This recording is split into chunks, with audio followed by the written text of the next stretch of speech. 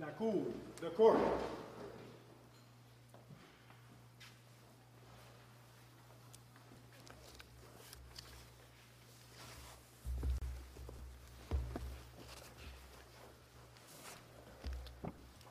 Bonjour, veuillez vous asseoir. The case of Franck, Yvan, Tompouba contre Sa Majesté le Roi pour l'appelant. Franck, Yvan, Tompouba, Jonathan Laxer, Caroline Magnan, Darius Bossé. Pour l'intervenant, commissaire aux langues officielles du Canada, Isabelle Hardy et Élie Ducharme. Pour l'intervenante Fédération des associations de juristes d'expression française de Common Law Inc., Shannon Gunn-Emery et Elsie Gagné. Pour l'intervenante Criminal Lawyers Association Ontario, Paul Levey, Alexandra Aini. Pour l'intimé Sa Majesté le Roi, Liliane Bantourakis, Rodney Garson, Casey et Jean-Benoît Deschamps. Pour l'intervenante directrice des poursuites pénales, Ginette Gobeil et François Lacasse. For the intervener, Canadian Bar Association, Connor Bildfell, Michael A. Feder-Casey et Lindsay Frame. Soyez avisés qu'il y a une ordonnance de non-publication dans cette affaire émise par la Cour suprême de la Colombie-Britannique en vertu de l'article 486.4.2 du Code criminel, et je vous souligne que la juge Oponsanwin, même si elle n'est pas sur le banc, participe à l'audition aujourd'hui. Alors, Maître Laxer.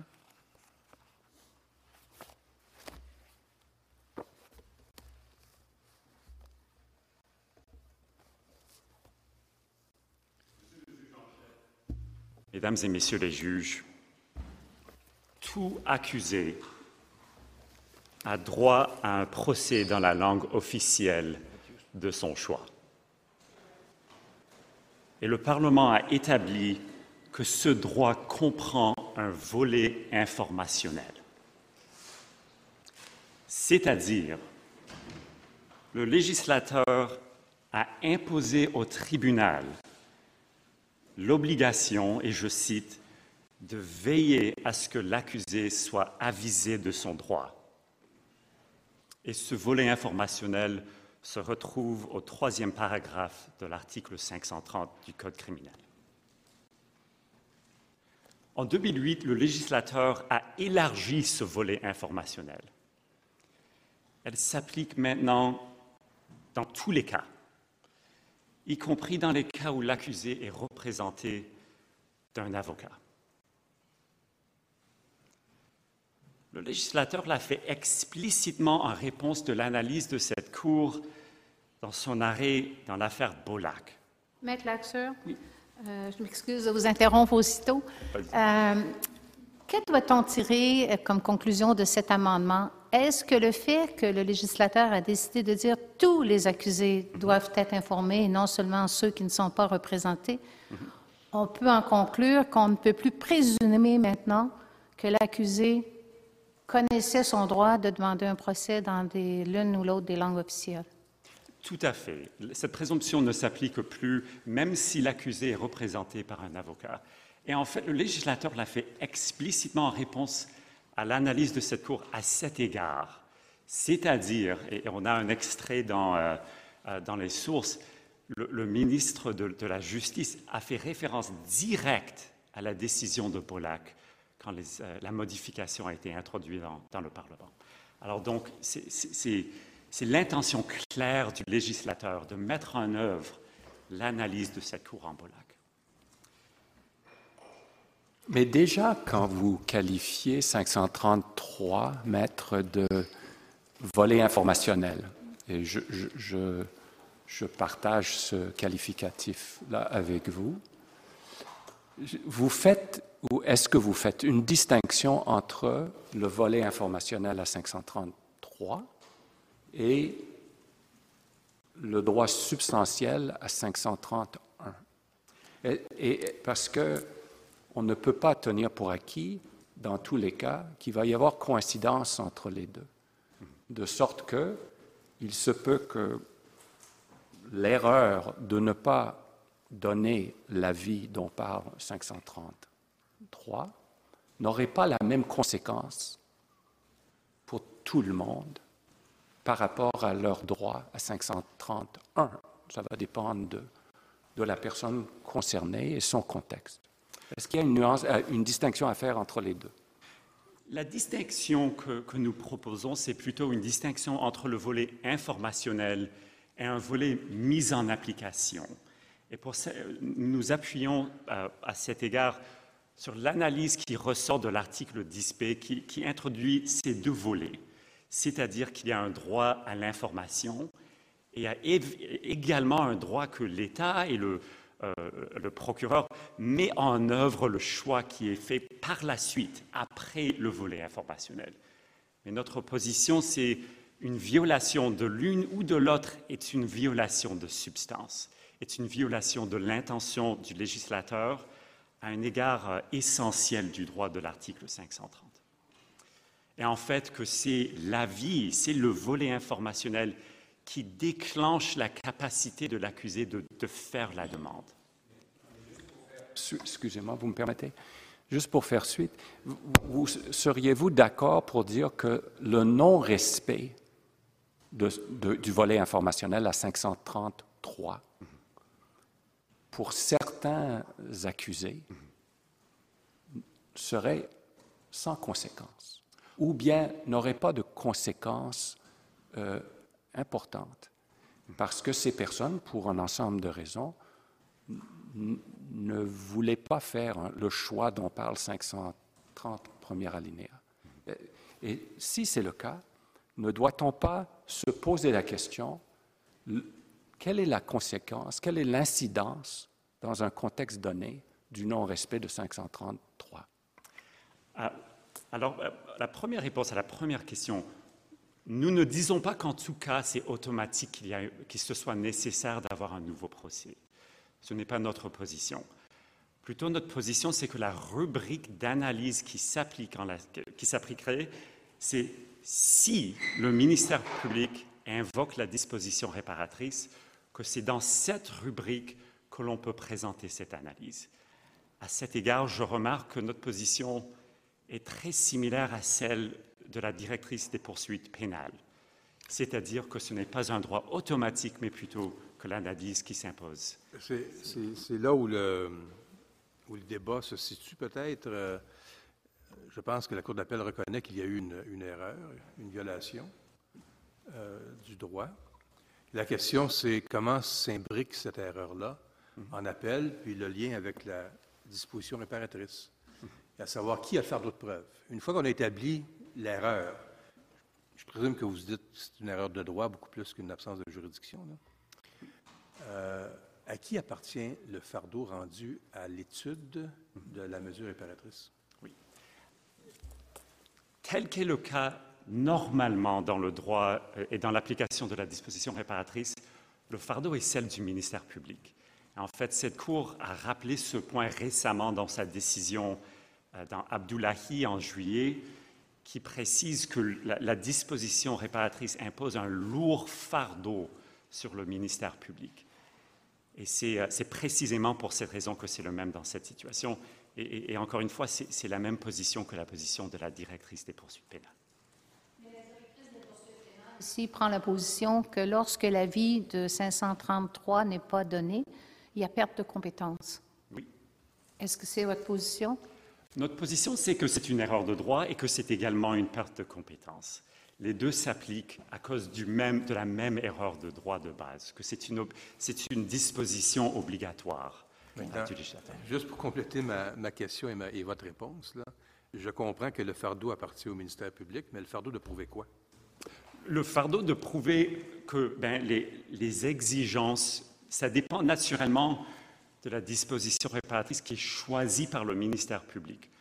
Nous nous retrouvions dans une situation un peu particulière dans l'espèce, parce que le ministère public a expressément indiqué qu'il n'invoquait pas la disposition réparatrice. Et donc, la question de comment... premièrement, quelle disposition réparatrice? Parce que naturellement, il y a deux dispositions qui se retrouvent dans l'article 686.2. On ne sait pas laquelle aurait été choisie et on ne sait même pas laquelle a été appliquée par la Cour d'appel. Est-ce que la Cour d'appel pouvait, de sa propre volonté, appliquer la mesure réparatrice sans que l'une des parties le demande? Selon l'appelant, non. Et en fait, je propose de commencer avec cet argument, mais pour rapidement... On vous bouscule un petit peu, là, on va vous laisser retomber sur vos pattes. Non, c'est parfait. Je présenterai aujourd'hui 4 arguments. Et en fait, le premier, c'est l'argument que la Cour d'appel a commis une erreur en appliquant une disposition réparatrice de son propre chef. Deuxièmement, la Cour d'appel a commis une erreur en renversant le fardeau de la preuve dans son application de cette disposition.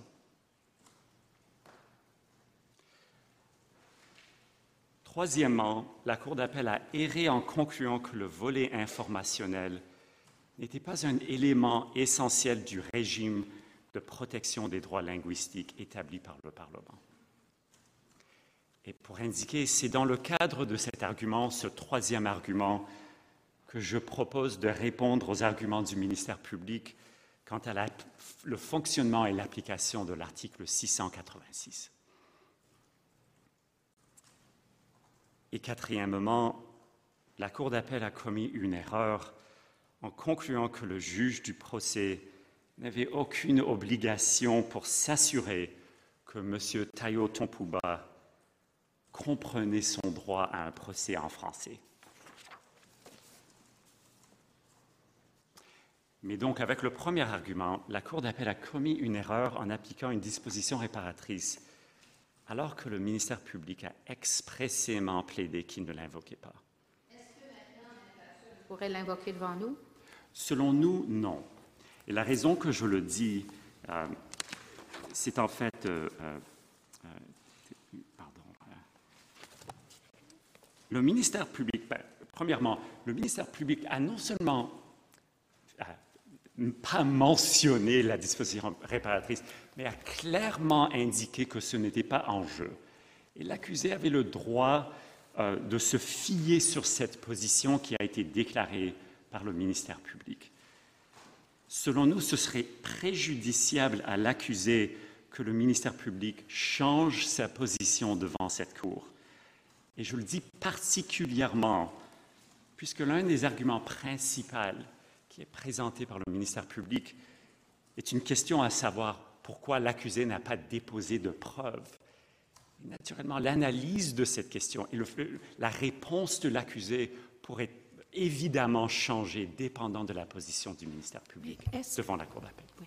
Mais devant la Cour d'appel, est-ce que l'appelant lui-même a adressé la question de la réparation réparatrice? Ça veut dire que l'appelant n'était pas... il a eu l'opportunité de faire les soumissions. Où est le préjudice? Alors, la différence, les soumissions de l'appelant à cet égard devant la Cour d'appel étaient entièrement, et en fait, les passages auxquels fait référence le ministère public dans son mémoire sont des paragraphes où l'appelant indique il n'y a aucune question de l'application de cette disposition, voire décision de la Cour suprême en Boulac, voire paragraphe 54 de la décision de la Cour suprême en Boulac. Il y a une différence entre cette position, en fait une position avec laquelle il paraissait que le ministère public était d'accord, c'est-à-dire c'est pour cette raison que le ministère public ne l'invoque pas. Mais une différence entre cette position et si c'est en effet invoqué, et le ministère public présente des arguments, présente la preuve pour rencontrer son fardeau, ça se peut absolument que l'accusé aurait dit « OK, alors, c'est nécessaire pour moi de répondre avec de la preuve aussi ». Il y a une différence entre simplement citer la décision clé de cette Cour et de répondre sur le fond, sur la question de comment ça s'appliquerait dans le dossier. Mais Maître, la question de ma collègue, que je trouve toute bonne, vous oblige d'aller en amont, de vous poser la question, mais pourquoi y a-t-il une règle de proprio motu? Pourquoi est-ce qu'il y a cette règle-là? il y a deux explications. Premièrement, comme le laisse entendre ma collègue, c'est pour éviter un préjudice à l'accusé, que l'accusé n'a pas l'occasion de présenter son point de vue. Dans le dossier, on lit « My friend Mr. Klink made submissions, Mr. Klink, Ms. Klink, made submissions with respect to the curative proviso. » La question était débattue. Donc, pas de préjudice à première vue. Et deuxièmement, c'est pour la raison pour laquelle on a cette règle-là, c'est pour protéger le pouvoir discrétionnaire de la couronne, pouvoir stratégique de la couronne, de faire ses choix. Et encore là, dans le dossier, la couronne, c'est vrai, n'a pas invoqué la disposition réparatrice, mais elle a organisé son argumentation sur une autre voie. Elle n'a pas dit, on a l'occasion de dire qu'ils ont présenté le tout sous l'erreur judiciaire et pas sur la possibilité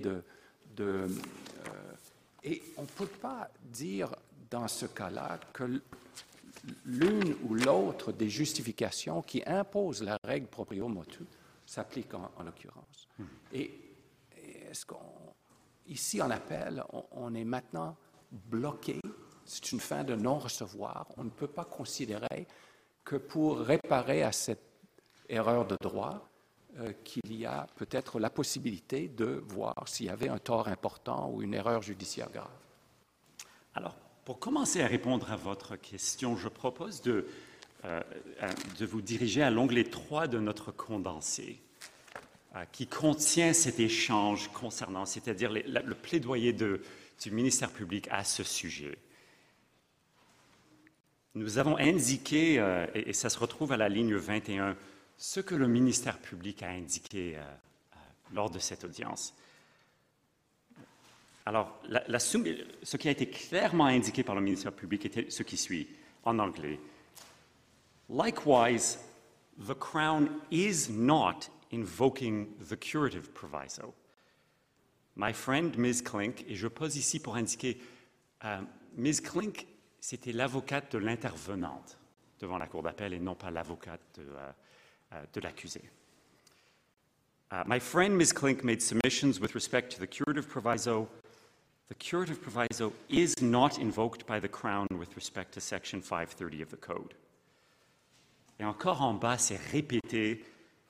So I just wanted to be very clear on that, not invoking the curative proviso and not suggesting that because the appellant testified comfortably in English, that somehow obviates the need for any remedy.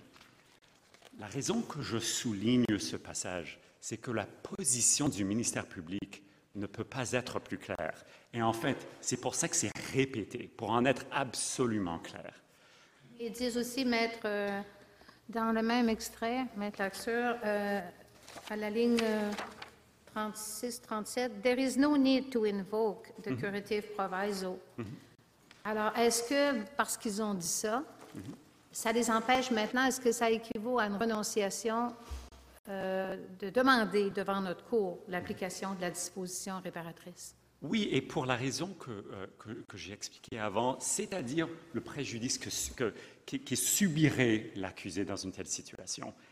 Les soumissions qui ont été faites à l'égard de la disposition réparatrice devant la Cour d'appel n'étaient pas envers son application en l'espèce. C'était uniquement la question de droit de si c'était même possible de l'invoquer en cas de violation de l'article 530. Vu la position, vu l'argument du ministère public quant à la preuve qu'ils auraient voulu voir de la part de l'appellant, ça change l'analyse. De le mettre d'une autre manière, si la Cour d'appel voulait s'assurer que la position du ministère public était bien la sienne, c'est-à-dire, ils ont vu un conflit, disons, entre ce qui a été plaidé devant eux et la position, les arguments qui étaient avancés concernant le préjudice par le ministère public, le maximum qu'ils pouvaient faire, c'est de demander au ministère public de confirmer sa position. En faisant ceci, l'accusé, l'appelant, aurait la chance de répondre et saurait les enjeux qui lui font face dans un contexte criminel. Et selon moi, c'est une autre considération essentielle pour laquelle c'est si important que le ministère public invoque cette disposition et le fait d'une manière claire. Parce que c'est avec la capacité de l'accusé de répondre et au cas échéant, avec la preuve de répondre aux arguments du ministère public, que c'est nécessaire que ce soit invoqué. Je crois que le contexte criminel est essentiel pour comprendre pourquoi c'est si important. Alors, la conséquence de votre point de vue, c'est que nous n'avons pas le droit de nous fier sur la disposition réparatrice en l'espèce. 2 points assez Même si nous croyons qu'il y a un argument selon lequel il n'y a pas eu de tort important causé à l'appelant, on ne peut pas le dire. Et précisément, et je le dis parce que cette question de tort important, si l'accusé savait qu'il faisait face à cet argument, et je dirais, en fait, ce n'est même pas clair si le ministère public invoque cette disposition aujourd'hui. Ce n'est pas clair dans leur mémoire que c'est même invoqué devant cette Cour, ce qui indique additionnellement le préjudice qui subirait l'accusé. Il y a un passage où, dans un argument... Vous êtes un peu injuste à l'égard de votre collègue. Dans sa plaidoirie orale, document, il invoque subsidiairement la disposition réparatrice. C'est pas son point principal, mais c'est pas... Selon vraiment... Désolé. Selon ma lecture de son mémoire, ce que j'avais compris, c'est qu'il défend subsidiairement l'application par la Cour d'appel. C'est ça la position que j'avais compris, et c'est pour ça que je dis que ce n'était pas clair, leur position. Qu'ils défendent effectivement l'idée que la Cour d'appel aurait pu croire, même qu'ils ont expressément indiqué qu'ils ne l'invoquent pas, leurs arguments sont similaires et on devrait l'invoquer de leur part. Ce n'est pas clair qu'ils disent « nous demandons que ce soit appliqué ». Et en fait, si la première fois qu'ils l'indiquent, c'est vendredi dernier dans leurs 2 pages, encore une fois, ça démontre, ça fait des années que ce dossier continue. Et encore une fois, la possibilité de l'appelant de déposer de la preuve là-dessus, c'est naturellement trop tard déjà. En un de leurs mémoires, le ministère public dit que les dispositions réparatrices des sous-alinéas 686 1B, 3 petits i et 4 petits i ne sont pas visés, mais il dit les appels inhabituels comme celui-ci devraient plutôt être examinés dans le cadre de l'erreur judiciaire prévue à 686 1A, 3 petits i. Oui. Oui, absolument. Ça, c'est leur argument central. Je ne comprends pas qu'ils demandent... au moins, je dirais que ce n'est pas clair qu'ils demandent à cette Cour de l'invoquer. Peut-être que ça va devenir plus clair aujourd'hui. D'accord. Mais en réponse à la question de si ça cause un préjudice, selon moi, c'est clair que ça le cause.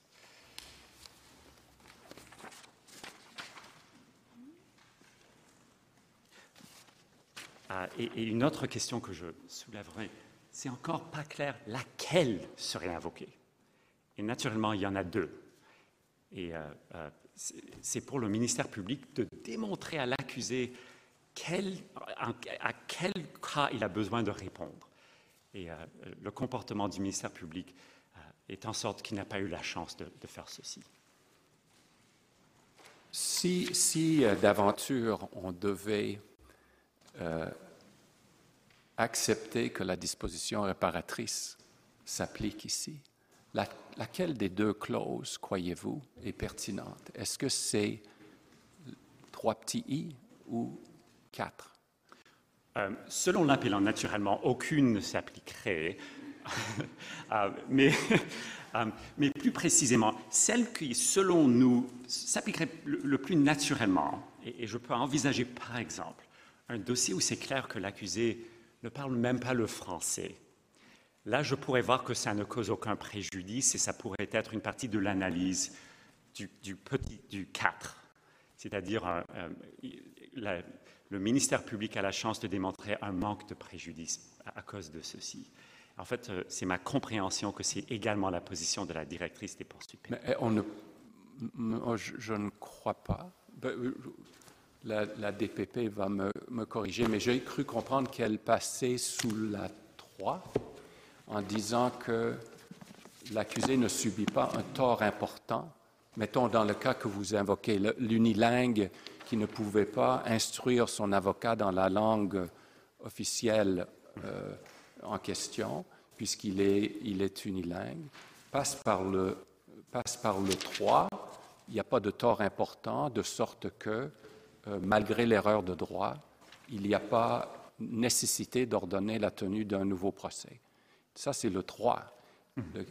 Ce n'est pas le 4. Le 4, c'est l'irrégularité de procédure donnant lieu à une erreur de compétence. Alors, c'est pour ça que je vous demande sur quel pied danseriez-vous là? Je comprends que vous ne voulez pas danser, mais sur laquelle des deux dispositions est pertinente?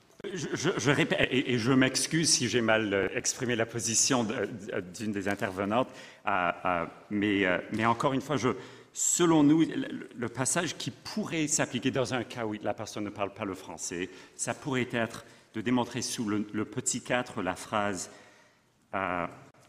où la Cour est d'avis qu'aucun préjudice n'a été causé à celui-ci par cette irrégularité. Mais dans Beaulac, on dit une entorse à 530 n'est pas une irrégularité de simple procédure.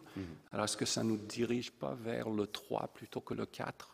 Oui, et en fait, cette analyse, et naturellement en Beaulac, la Cour conclut également que c'est un tort important. Alors, elle dit que dans le contexte de Beaulac, que ni l'un ni l'autre pouvaient s'appliquer. Quand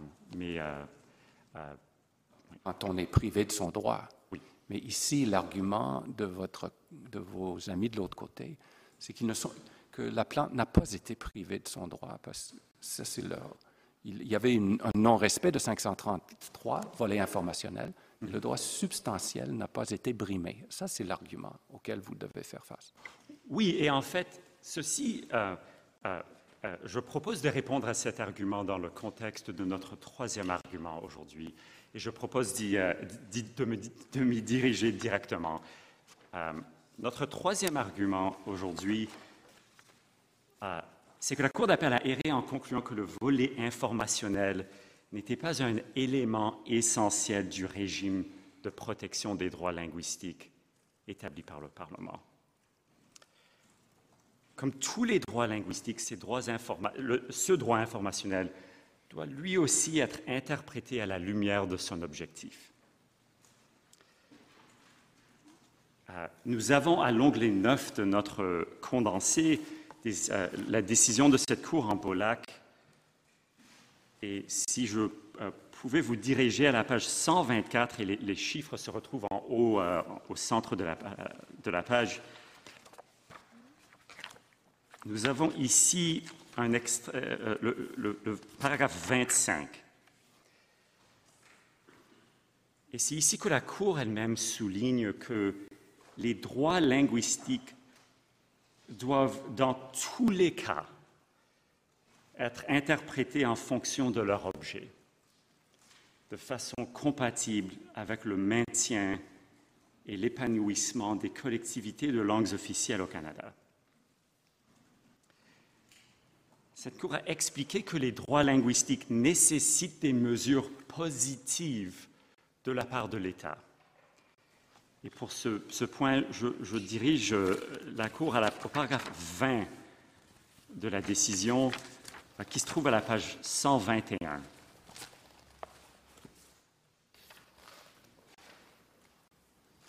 Et ici, vers le milieu du paragraphe, avec une phrase qui commence « Les droits linguistiques », la 10e ligne, la Cour indique « Les droits linguistiques ne sont pas des droits négatifs, ni des droits passifs. Ils ne peuvent être exercés que si les moyens en sont fournis. » Cela concorde avec l'idée préconisée en droit international que la liberté de choisir est dénuée de sens en l'absence d'un devoir de l'État de prendre des mesures positives pour mettre en application des garanties linguistiques. Pardon, même si on accepte toutes ces prépositions-là, je voudrais savoir qu'est-ce que vous dites sur une telle situation, qu'il y a une violation de 533, mais l'accusé a la connaissance de ses droits. Il connaît lui-même qu'il a le choix d'un processeur dans une langue officielle. Qu'est-ce qu'on va faire avec cette situation-là? Dans notre soumission, une analogie à l'article 10b est utile pour considérer cette circonstance. Et je le dis parce que le droit de l'article 10b, le droit à un avocat, comprend également un volet informationnel et un volet mis en application. Cette Cour a conclu à maintes reprises qu'une violation du volet informationnel de l'article 10b constitue une violation du droit. L'individu a le droit d'être avisé de son droit et en cas de violation, la jurisprudence n'exige pas que l'individu démontre qu'il aurait demandé à parler à un avocat ou qu'il ne le savait pas déjà. Ça, j'accepte que c'est une décision tellement personnelle. Et s'il savait su, c'est pas la question. Il connaît ses droits, mais il n'a pas demandé un procès dans l'autre langue. Qu'est-ce qu'on va faire avec ça? Dans le contexte de l'article 10b, l'analyse serait que ce serait le fardeau du ministère public de le démontrer. C'est-à-dire que si l'accusé démontre une violation de ses droits, dans le contexte de l'article 10b, si le ministère public veut essayer de le justifier et de dire que cette violation n'a aucune conséquence, ça devient le fardeau du ministère public pour le faire. C'est comme ça que ça fonctionne dans l'article 10b. Naturellement, il y a des accusés qui sont arrêtés, qui connaissent déjà qu'ils ont le droit à parler à un avocat. Mais ce n'est pas leur fardeau, dans tous les cas de violation de 10b, de dire « je vous jure, j'avais aucune idée ». Ce n'est pas comme ça que le droit fonctionne dans ce contexte. Selon nous, ça devrait fonctionner de la même manière. C'est le ministère public, dans ce cas-là de 10b, qui doit démontrer que, de toute façon, l'accusé n'aurait pas consulté un avocat. Oui. Et comment fait le ministère public pour s'acquitter de cela? Ça dépend du cas, ça dépend des circonstances individuelles de l'accusé. Okay. Mais naturellement, disons qu'il y a quelqu'un qui est arrêté, qui est un avocat. Je peux imaginer une situation où ils vont dire « cette personne le savait et donc l'impact sur cette personne est différent ». Okay. Mais un autre point que j'aimerais souligner, c'est que l'article 530 et le volet informationnel en particulier, l'objectif est non seulement de s'assurer que la personne comprenne son droit, mais c'est que cette personne reçoive l'invitation d'un juge au tout début de son processus de l'invoquer. Et selon nous, c'est une partie de l'objet réparatrice de cet article, des droits linguistiques dans le contexte criminel. C'est que la Cour démontre au tout début de chaque cas que cette personne soit invitée, qu'on veut les encourager à invoquer leurs droits à cause du risque que même les avocats ne le connaissaient pas. Vous avez sans doute raison sur ce point. Sans doute. C'est l'erreur de droit qu'on tient à peu près pour acquis ici. Le problème, c'est l'incidence de cette erreur. Et pour reprendre la question de Mme Martin, que je trouve toute bonne, notre cour dans Masrani a dit, paragraphe 52, une réparation ne peut être disproportionnée par rapport à l'ampleur de la violation des droits linguistiques, sa persistance et son incidence sur la dignité de l'individu. Alors, pour reprendre la question de Mme Martin, si la preuve au dossier est claire qu'il n'y a pas eu d'incidence sur la dignité de l'individu, puisqu'il savait pertinemment, il a peut-être signé un document lui parlant de ses droits.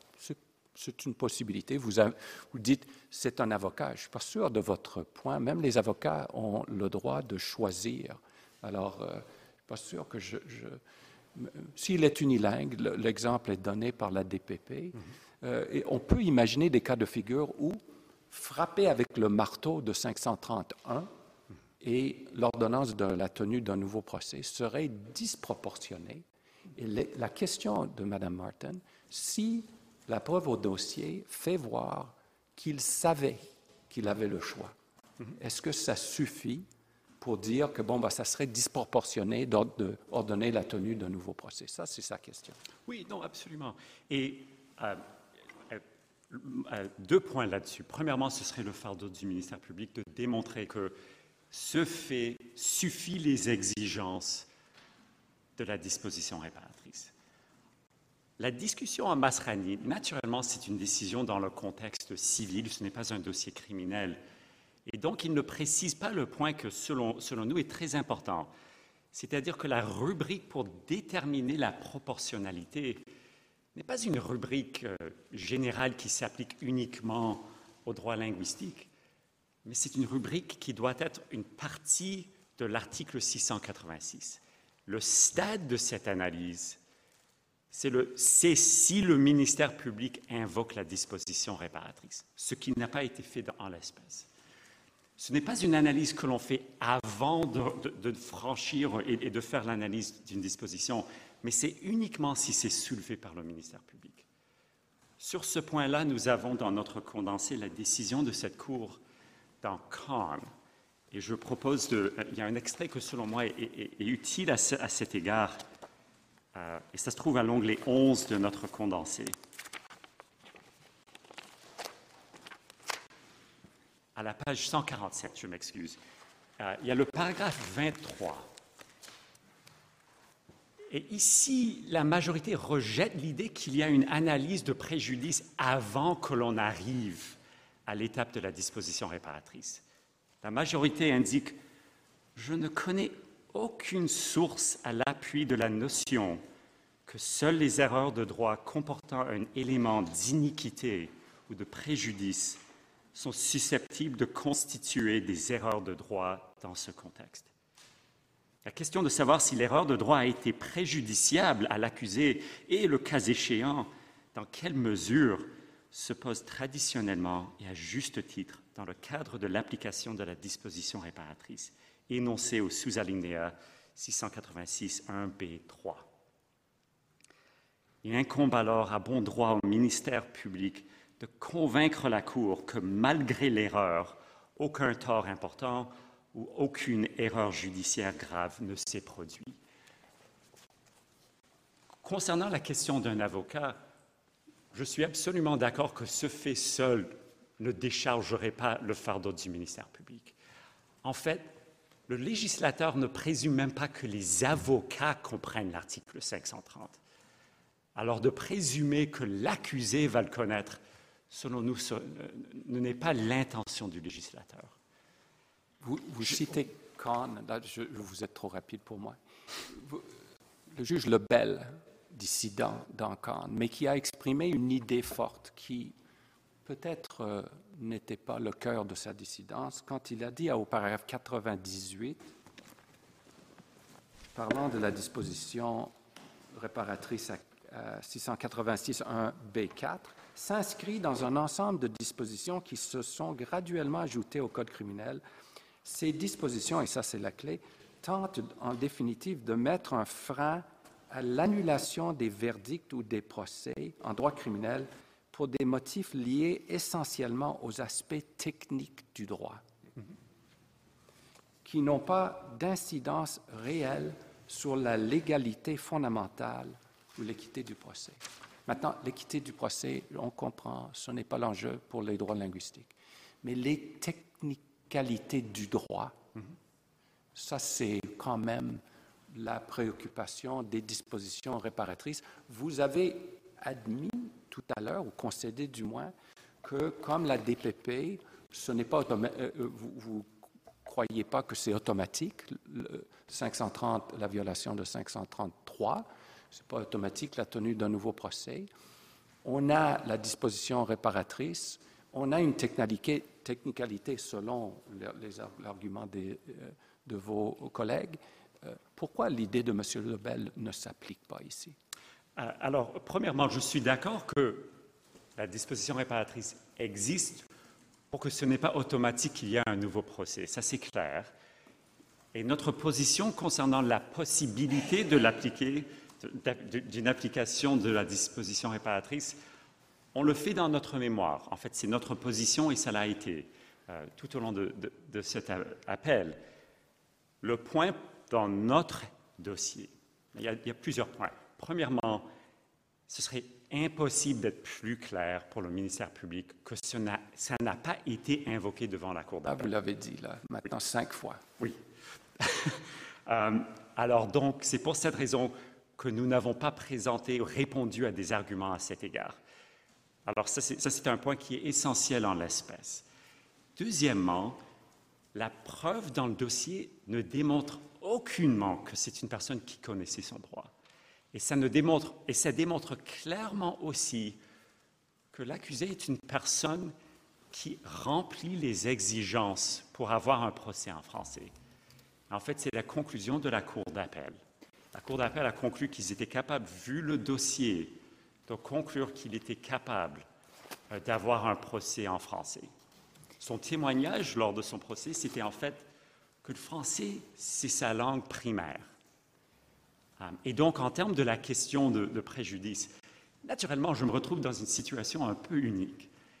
Je ne réponds même pas à un argument d'un ministère public qui me dit « pour cette raison, il n'y a aucun préjudice ».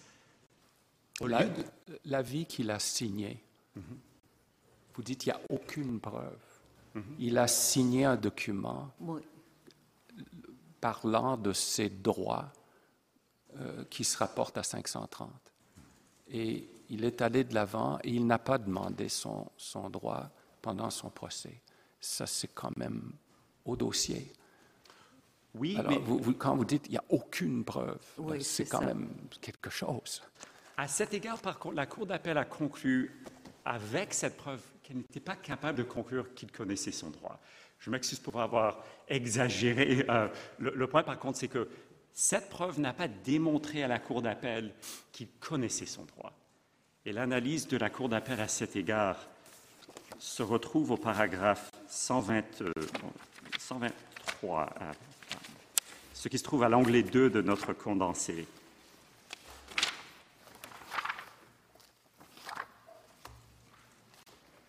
Désolé, 124, où la Cour d'appel explique la phrase qui commence further, I am not prepared to draw any inferences whatsoever as to when and how Mr. Tayo Tompouba first learned of his language rights or why he waited to assert them until after he was convicted. Without more, the record is simply insufficient to support inferences to this effect. Mais ça, c'était dit, vous allez me corriger. Ça, à partir de l'erreur de la Cour d'appel qui imposait le fardeau à l'accusé. Une erreur que vous dénoncez dans votre mémoire. Donc, la Cour d'appel avait un prisme déformant. Il cherchait une preuve avancée par l'accusé pour prouver qu'il était unaware of his 530 language rights based solely on the fact that he was that he signed the document. Alors, le commentaire est, si nous reprenons à nouveau en disant la Cour d'appel s'est méprise par rapport à, je dis ça sous réserve de notre décision, mais si on se rallie à votre position, la Cour d'appel s'est méprise sur le fardeau, mais nous allons à reprendre la question, nous. Est-ce que ça vaut rien, ce qu'il a signé? Il n'y a aucune preuve dans le dossier qu'il a même lu le document. Et là, on discute on ne parle pas d'un accusé qui est sophistiqué, c'est clair qu'il a signé. Mais il n'y a aucune preuve qu'il a lu ligne par ligne et a lu ce passage. C'est ça le point que j'aimerais souligner. La signature, c'est-à-dire on n'a pas cette preuve. À chaque fois que quelqu'un signe un document, il faut aussi apporter une preuve qu'il a tout lu et a tout compris. Est-ce qu'il faut faire ça? La signature ne vaut rien? Si on essaye de justifier une violation d'une disposition obligatoire du législateur, oui. On parle d'un contexte criminel où le législateur... C'est peut-être un peu comme le parallèle, peut-être faible, là, mais un peu comme une clause de non-responsabilité dans des contrats. Même si l'individu a sa signature sur le document, il faut quand même prouver qu'il avait connaissance de la nature de la clause. C'est en civil, là, commercial, c'est pas en criminel, j'en conviens. C'est peut-être le même parallèle que vous pouvez faire. Oui, absolument. Et j'ajouterais aussi dans le contexte criminel et de sa signature, ce n'est pas une signature qui promet « j'ai lu chaque mot ». Pas du tout. En fait, c'est même plus fort que dans le contexte d'un contrat. Émettre cette signature de ces documents-là, là, est-ce que je suis justifiée de penser que dans le temps, chronologiquement, ça intervient avant le moment de la première comparution, qui est le moment où l'avis mandatoire doit être donné? Oui, absolument. Et j'aimerais imaginer également une situation. Imaginons, et encore je dis que la preuve n'établit pas cette question en l'espèce, mais imaginons une personne qui pense qu'il connaît le droit, qui pense qu'il connaît l'article 530, et il n'y a aucune mention de l'article 530 lors de sa première comparution. Est-ce que cette personne va penser « moi je connais plus que le juge » ou est-ce que cette personne va penser « peut-être que je me suis trompé concernant le droit ». J'avais pensé que le juge avait une obligation de veiller à ce que je comprenne mon droit. Ça n'a même pas été mentionné. Là, on discute d'un accusé qui n'est pas, qui est un immigrant récent du Cameroun, qui n'est pas un accusé sophistiqué. La suggestion qu'il était un expert en droit linguistique, il n'y a aucune preuve à cet égard dans le dossier. Alors donc, on est dans une situation où si ça va être justifié, c'est pour le ministère public de démontrer qu'il n'y a aucune possibilité de préjudice. Et c'est ça son fardeau lors de l'analyse d'une disposition réparatrice, pour une 6e fois, si elle est invoquée. Et là, il y aurait la chance pour l'accusé de répondre à ces arguments, possiblement avec de la preuve. Aucun tort important. C'est pas, à chaque fois que vous répétez une règle, vous lui donnez une couleur qu'elle n'a pas dans la loi. On ne dit pas que l'accusé était un expert en droit linguistique. Ce n'est pas ça la question. C'est est-ce qu'il comprenait, c'est la question de Mme Martin, est-ce qu'il comprenait ses droits et est-ce qu'on peut se fier sur la signature sur un document qui lui informe? Alors, selon moi, non. Et encore, le contexte de l'article 10b est utile à cet égard aussi. L'obligation de la police d'informer l'accusé de son droit à un avocat n'est pas changée par le fait que la personne aurait pu penser qu'il le connaissait.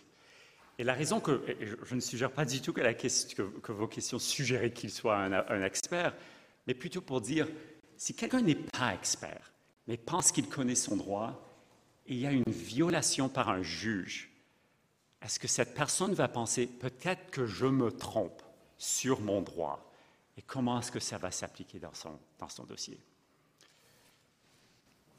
Et dans le contexte de l'article 10b, c'est très commun qu'il y ait écrit sur les murs des postes de police « vous avez le droit à un avocat », etc.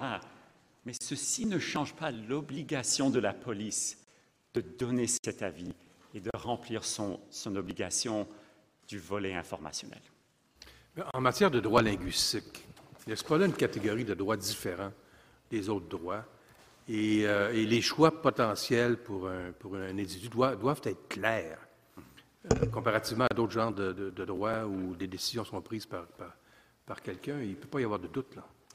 Absolument. Et selon nous, ça, c'est une partie de l'objet réparatrice de cette disposition et de la modification de la loi par le législateur.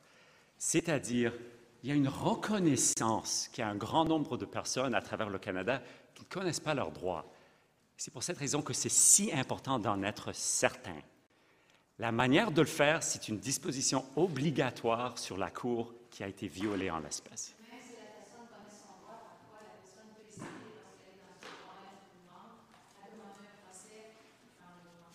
Absolument, et à cet égard, encore la personne pourrait penser qu'il se trompe, pourrait penser c'est vraiment pas comme ça que ça fonctionne.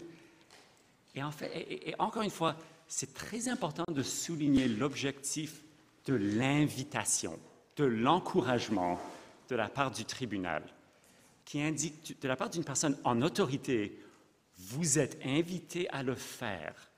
C'est un droit qui est respecté devant nos tribunaux. Je vous invite à le faire. Monsieur Tompouba n'a jamais reçu cette invitation. J'ai une question précise, je pense. C'est sur les ordonnances demandées. Vous avez demandé par une nouvelle enquête préliminaire. Est-ce que c'est possible pour nous autres de donner cette enquête maintenant, après le changement de loi? Selon nous, c'est en vue de la conclusion en Bolac que le pouvoir d'un nouveau procès comprend toute la procédure. Le point, c'est que ça doit reprendre toute la procédure. Et donc, puisqu'il avait le droit à une enquête préliminaire en 2019, qu'il aurait le droit à une enquête préliminaire maintenant. Et c'est quoi l'autorité pour votre proposition? Dans Bolac, dans le paragraphe 30, c'est pas Bolac. Je pense que c'est un changement maintenant à la loi, que maintenant, c'est pas possible d'ordonner une enquête préliminaire pour cette infraction. Oui, et je m'excuse, je n'ai pas d'autorité sur cette question dans mon cas. Oui. Non, je voudrais savoir pourquoi on peut... Mais selon nous, l'objectif, c'est de lui rendre dans la même position qu'il serait retrouvé, c'est-à-dire la position qu'il était en 2019. C'est ça, peu importe la situation. Si on vient à la conclusion, selon vos prétentions, qu'il y a un vice dès le début, au niveau de l'information à l'accusé, bien, on reprend puis on le remet dans la même position où il était avant qu'il y ait eu ce vice-là. Et sur ce point, nous nous appuyons sur le paragraphe 30 de Bolac. Je propose ensuite de traiter du quatrième argument, c'est-à-dire l'erreur du juge du procès. Dans sa discussion sur le droit applicable, la Cour d'appel a reconnu que les juges de première instance ont un devoir à l'égard des droits linguistiques de l'accusé. Et cette discussion de la Cour d'appel se retrouve au paragraphe 50 de ses motifs. Et je propose de rapidement indiquer un passage en particulier qui se retrouve à l'onglet 2 de notre condensé et à la page 22.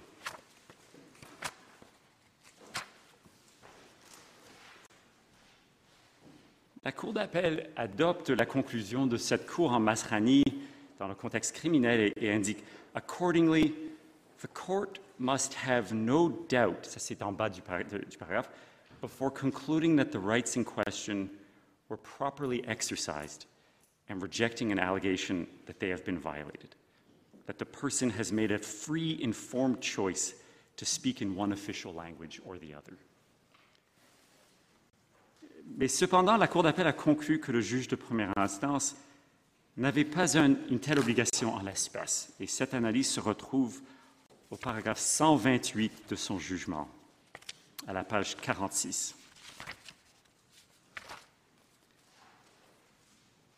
Ici, la Cour d'appel mentionne « In this case, Mr. Tompouba was fluent in both official languages and was represented by counsel. In addition, he felt that he could handle matters with the police in English.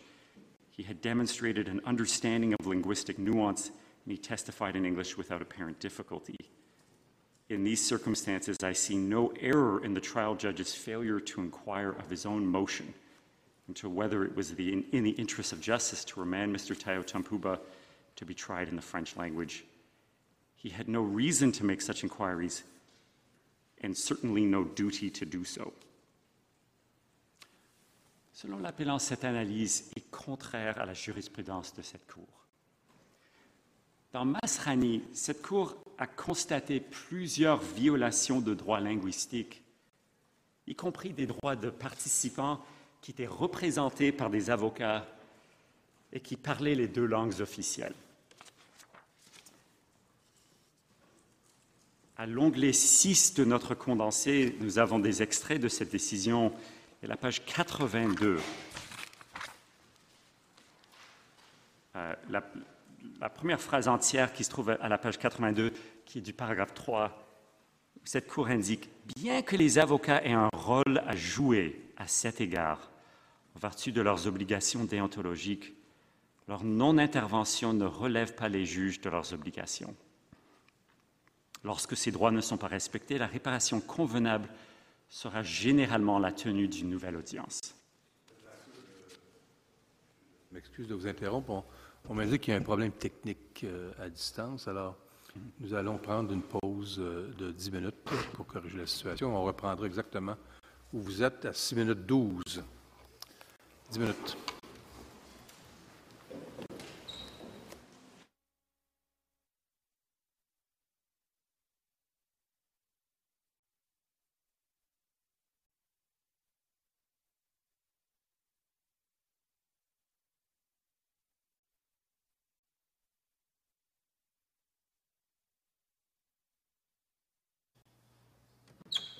Cour, the court.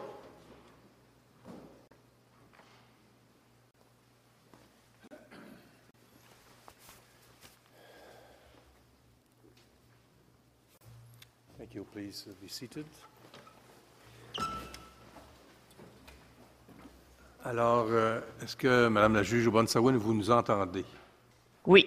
Alors, je crois comprendre que vous avez des questions pour Maître Laxer. J'avais une question, justement.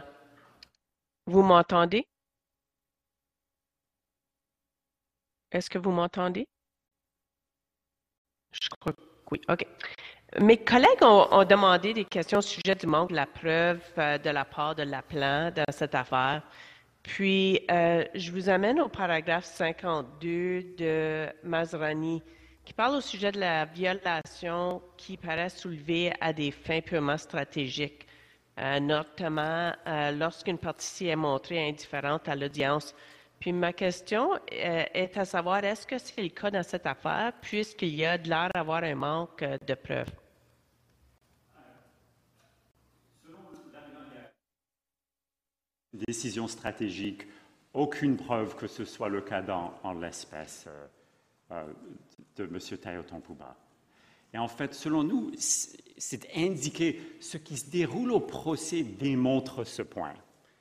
C'est-à-dire le témoignage de l'accusé, c'est une autre partie du dossier qui est très important et qui, selon nous, montre un conflit qui obligeait le juge du procès de s'assurer, d'éliminer tout doute, pour utiliser le langage de Masrani, que l'accusé comprenait son droit linguistique. Et je dis ça à cause des indices suivants. Premièrement, M. Tompouba a témoigné lors de son procès en anglais. Naturellement, son procès était en anglais. Et il a témoigné spécifiquement qu'il avait de la difficulté à comprendre l'avocat avec lequel il avait parlé après son arrestation, c'est-à-dire qu'il a mal compris à cause du fait que cet avocat lui avait parlé en anglais.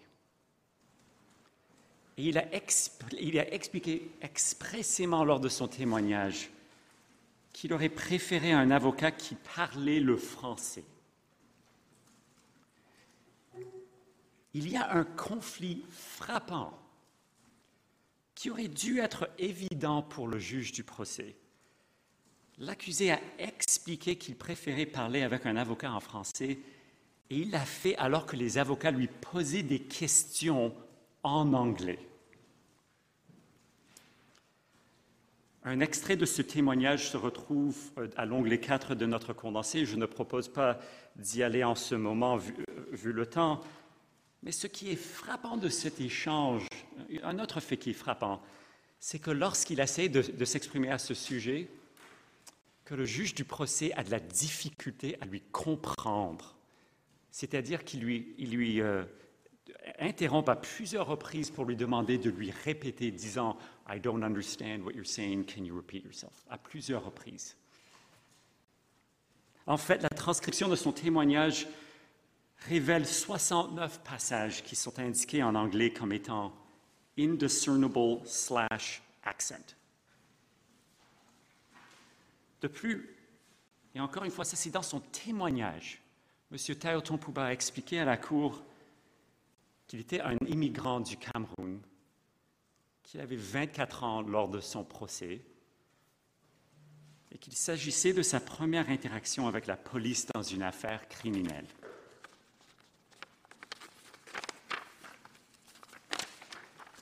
Dans l'affaire Masrani, la violation a été commise à l'encontre d'une société représentée par des avocats dans le cadre d'un procès civil.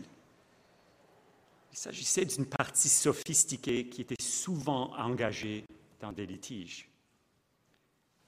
Dans le contexte criminel, il est d'autant plus important que les droits linguistiques soient protégés par les juges. La liberté des accusés est naturellement en jeu. Et dans ces circonstances, il est d'autant plus urgent que le juge joue son rôle pour protéger les droits linguistiques et, dans les mots utilisés dans Masrani, d'éliminer tout doute que l'accusé les comprenne. Cela fait partie de la fonction réparatrice de l'article 530, discuté par cette Cour dans l'arrêt Borlaque au paragraphe 56. Dans Borlaque, je vois que votre temps file, mais j'aurais aimé, sur cet exercice de tirer des inférences, parce qu'on cherche essentiellement, les tribunaux ont, notamment en droit criminel, dans l'arrêt Borlaque, dans un contexte légèrement différent, on parle au paragraphe, je crois que c'est 37 et 38, que le juge doit évaluer plusieurs facteurs qui se rapportent au déroulement du procès, doit poser des questions. Quand a-t-il, c'est-à-dire l'accusé, été mis au courant de son droit? A-t-il renoncé à son droit? L'exercice que propose le juge Basterache est quand même assez large pour permettre la prise en compte de tous les facteurs du dossier. Êtes-vous d'accord avec cette démarche proposée par le juge Basterache ici? Selon nous, il y a une distinction très importante entre l'analyse de Borlaque et celle que nous, on propose en l'espèce. Dans Borlaque, la question était une demande tardive. C'était la rubrique de l'analyse. Mais selon nous, le troisième paragraphe, le volet informationnel de l'article 530 et tous les paragraphes de l'article 530 doivent être lus ensemble et interprétés à la lumière de l'objectif du législateur. Lorsque le Parlement discute d'une demande tardive au 4e paragraphe de l'article 530, il présume que les cours ont respecté leurs obligations à l'égard du volet informationnel. L'obligation de l'accusé de demander un procès en français ne peut être déclenchée que lorsque la Cour remplit son obligation. Et encore une fois, on s'appuie pour ce point sur le droit qui ressort de l'article 10p. L'accusé, dans ce contexte, a le devoir de demander avec diligence à parler avec un avocat. Mais par contre, ce devoir de diligence est seulement déclenché après que l'État a rencontré son obligation informationnelle. Alors, tous les facteurs que la Cour doit considérer lorsqu'elle est saisie d'une demande, lorsque le juge du procès est saisi d'une demande sous 530, paragraphe 4, une demande tardive, ça s'applique seulement si l'avis de 533 a été donné. Alors, l'avis est donné à l'accusé ne réagit pas sur le coup, ne fait pas son choix tout de suite, mais décide plus tard de faire son choix. C'est à ce moment-là que les facteurs entrent en ligne de compte. Oui, et en fait, c'est intéressant. Le paragraphe 37, où M. le juge Basterache discute de ces facteurs de tardif et ce que l'on va considérer, c'est exactement dans ce paragraphe qu'il indique la valeur douteuse de la disposition précédente du 3e paragraphe de l'article 530. À propos du fait que l'accusé est représenté par avocat. Votre temps est malheureusement expiré. Merci, Maître. Maître Isabelle Hardy.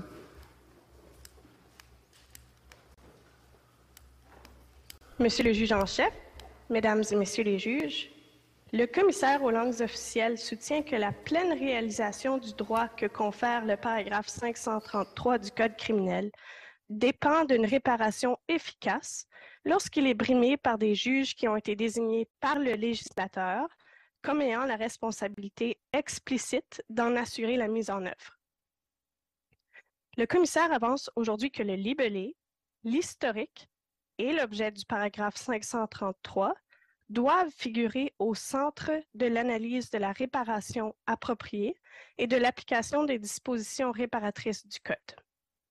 Selon le commissaire, le paragraphe 533 crée un droit linguistique qui est, d'une part, fondamental et substantiel, c'est-à-dire non pas un droit procédural auquel on peut déroger, et d'autre part, distinct du droit que confère le premier paragraphe de l'article 530.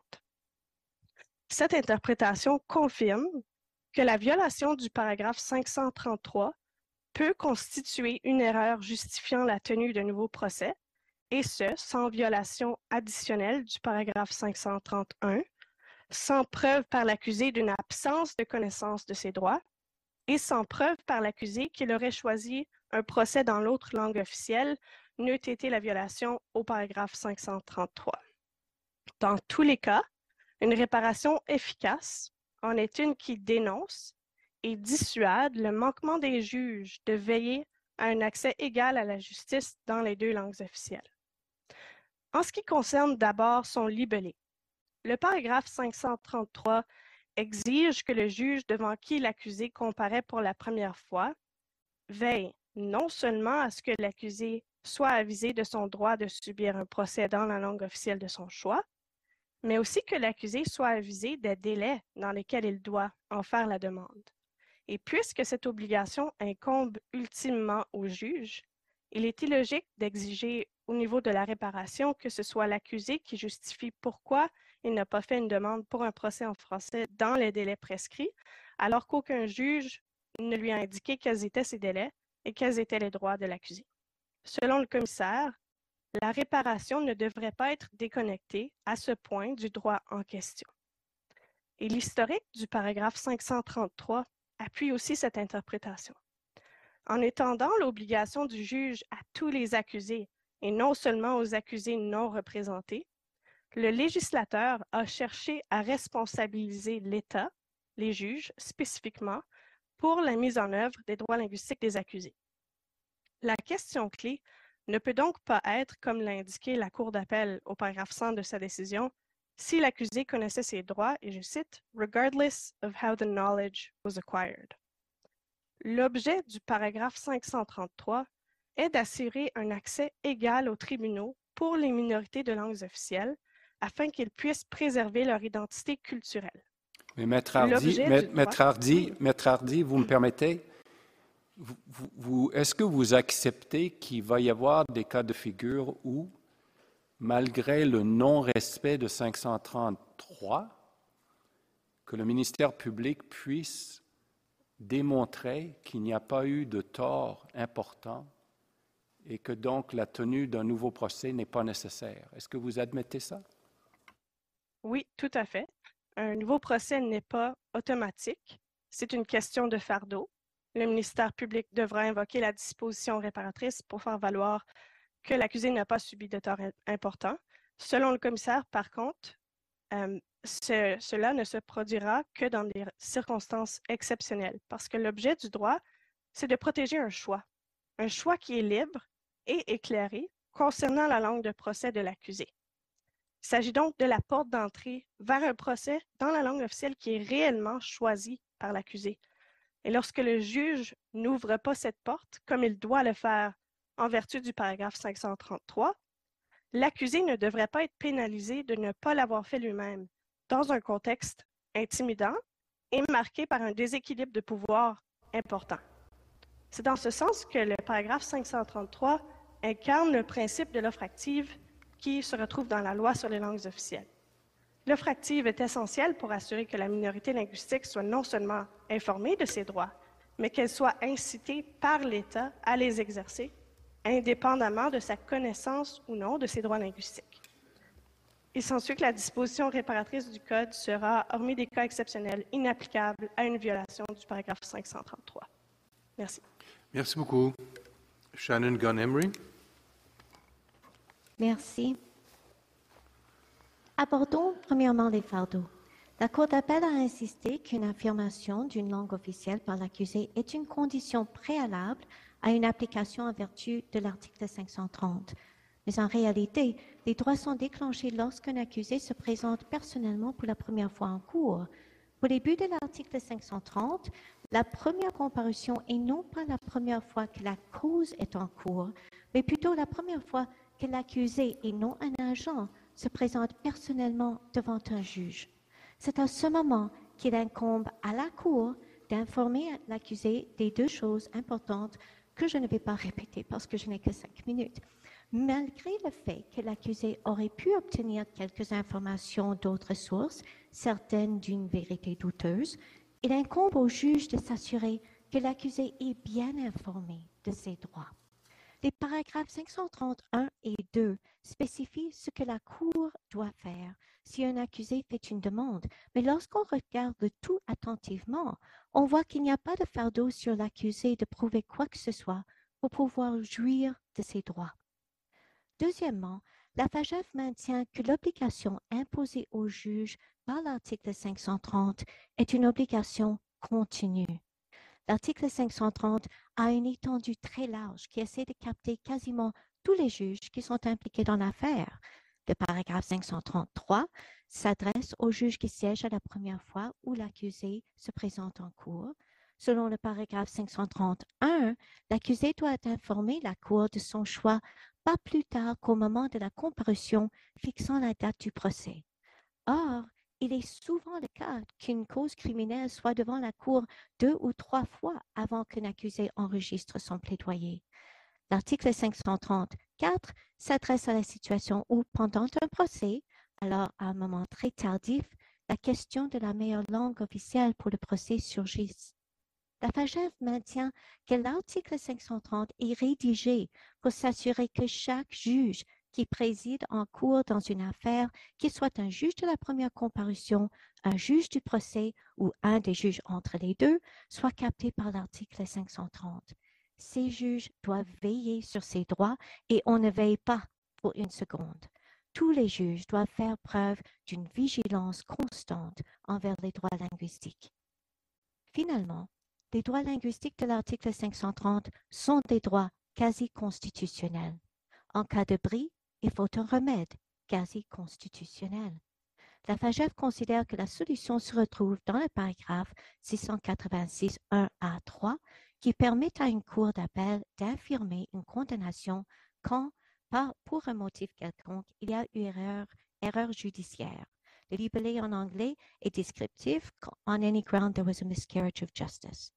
Dans le cas présent, l'article 686.1a3 pourrait être employé en se référant à la jurisprudence portant sur l'article 24 de la Charte. S'il y a eu erreur judiciaire, la Cour mesurerait la gravité de l'entorse faite au droit quasi constitutionnel du condamné contre l'effet d'un renversement de la condamnation selon l'article 686.1 sur l'administration de la justice. Pour conclure, l'aise avec laquelle M. Tompouba pourrait communiquer en anglais son propre souci de ses droits et les raisons pour la demande tardive étaient des questions qui préoccupaient la Cour. Pourtant, les questions qui auraient dû être posées étaient pourquoi est-ce que la Cour de première instance n'a rien dit? Pourquoi à chaque comparution menant au procès, les juges n'ont rien dit? Pourquoi l'avocat de la défense n'a rien dit? Pourquoi le procureur de la couronne n'a rien dit? Pourquoi, lors du procès, quand les questions de langue étaient évidentes, pourquoi parmi toutes les personnes dans la salle de cour ayant une formation juridique, pourquoi est-ce qu'elles n'ont rien dit? L'absence de ces questions dévoile un silence maléfique. Ce silence, ce manque d'observation des exigences de 530 dans nos cours se fait entendre trop souvent. On demande à cette cour de le briser. Merci. Merci, Maître. Je rappelle encore une fois qu'il n'appartient pas aux intervenants de se prononcer sur le mérite des dossiers. Paul Levé. Oui, monsieur et madame les juges, bonjour. Lorsqu'un juge n'informe pas l'accusé de ses droits en vertu du paragraphe 533, cela constitue une violation des droits de l'accusé et c'est donc le juge de comparution qui a commis une erreur de droit. Et c'est important à ma soumission de signaler que l'obligation informationnelle est imposée au juge. Et par conséquent, si le juge ne veille pas à ce que l'accusé soit avisé de ses droits, il peut soulever le motif d'appel visé par l'article 686.1 à 2 et rien de plus est nécessaire de la part de l'accusé. Dans le temps qui me reste, je vais passer à l'analogie apte que nous soumettons s'applique en vertu de l'article 10b de la Charte et ensuite passer à notre soumission alternative de comment approcher la question si la disposition réparatrice la Cour trouve qu'elle s'applique. Donc, dans le contexte de l'article 10b de la Charte, l'obligation d'information n'est pas traitée différemment de l'obligation de mise en application. Et ces obligations ne sont pas dissociées des droits sous-jacents. Et cette Cour a reconnu à maintes reprises que les deux obligations sont intégrales à la protection des droits sous-jacents, c'est-à-dire le droit d'avoir recours à l'assistance d'un avocat et de garder le silence. Et que le non-respect de l'une ou de l'autre constitue une violation des droits de l'accusé qui peut entraîner une réparation sur l'article 24 de la Charte. Il y a donc, à notre soumission, il n'y a aucune raison valable pour laquelle l'obligation informationnelle prévue au paragraphe 533 ne devrait être traitée différemment. Tout comme le volet d'information à l'article 10b, le volet d'information au paragraphe 530 revêt un caractère essentiel. Il n'est pas possible pour un accusé d'exercer un droit substantiel dont il ne connaît pas l'existence. Et le droit à un procès dans la langue officielle de son choix et le volet d'information sont appariés et inextricablement liés. Je passe maintenant à la soumission si la disposition réparatrice s'applique. Et si vous acceptez, je dis tout d'abord, si vous acceptez la soumission que la violation du droit sous l'article 533 est un droit substantif, ce serait l'article 686.1b3 qui s'appliquerait. Et la jurisprudence est bien établie dans ce domaine, c'est-à-dire qu'il n'existe aucun fondement juridique ou raison de principe justifiant une conclusion que le fardeau ne s'appliquerait pas au ministère public. Les difficultés auxquelles le ministère public pourrait faire face dans certaines circonstances ne justifient pas le renversement du fardeau de la preuve. Et nous avons cité l'arrêt Bartle, où les difficultés pratiques semblables auraient pu être rencontrées, et cette Cour a clairement confirmé qu'à la seconde étape de l'analyse du paragraphe 24.2, le ministère public a la charge ultime, c'est-à-dire la charge de la persuasion, d'établir que le requérant invoque le paragraphe 24.2 n'aurait pas agi différemment dans le cas où il y a eu violation de droits de l'accusé protégé par l'article 10b. Les accusés qui invoquent le paragraphe 24.2 de la Charte n'ont pas le fardeau de prouver qu'ils auraient consulté un avocat. Cependant, si une preuve s'appuie dans le dossier, l'inférence selon laquelle un accusé n'aurait pas agi différemment, s'il y a cette preuve que le ministère peut soulever, le fardeau retourne à l'accusé. Et nous disons que l'analogie et cette analyse s'appliquent directement au paragraphe 503 du Code criminel et c'est l'approche que la Cour devrait adopter. Voilà mes soumissions avec 10 secondes qui restent, Monsieur le juge en chef. Merci, Maître. La Cour va prendre une pause de 10 minutes. Merci.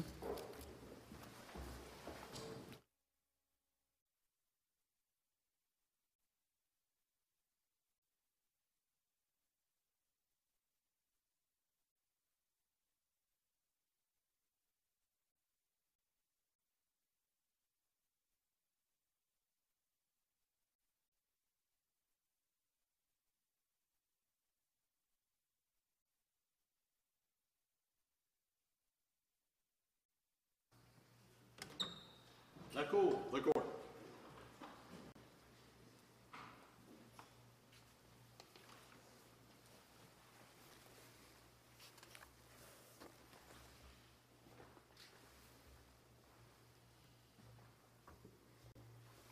Merci, veuillez vous asseoir. Ms. Banturakis.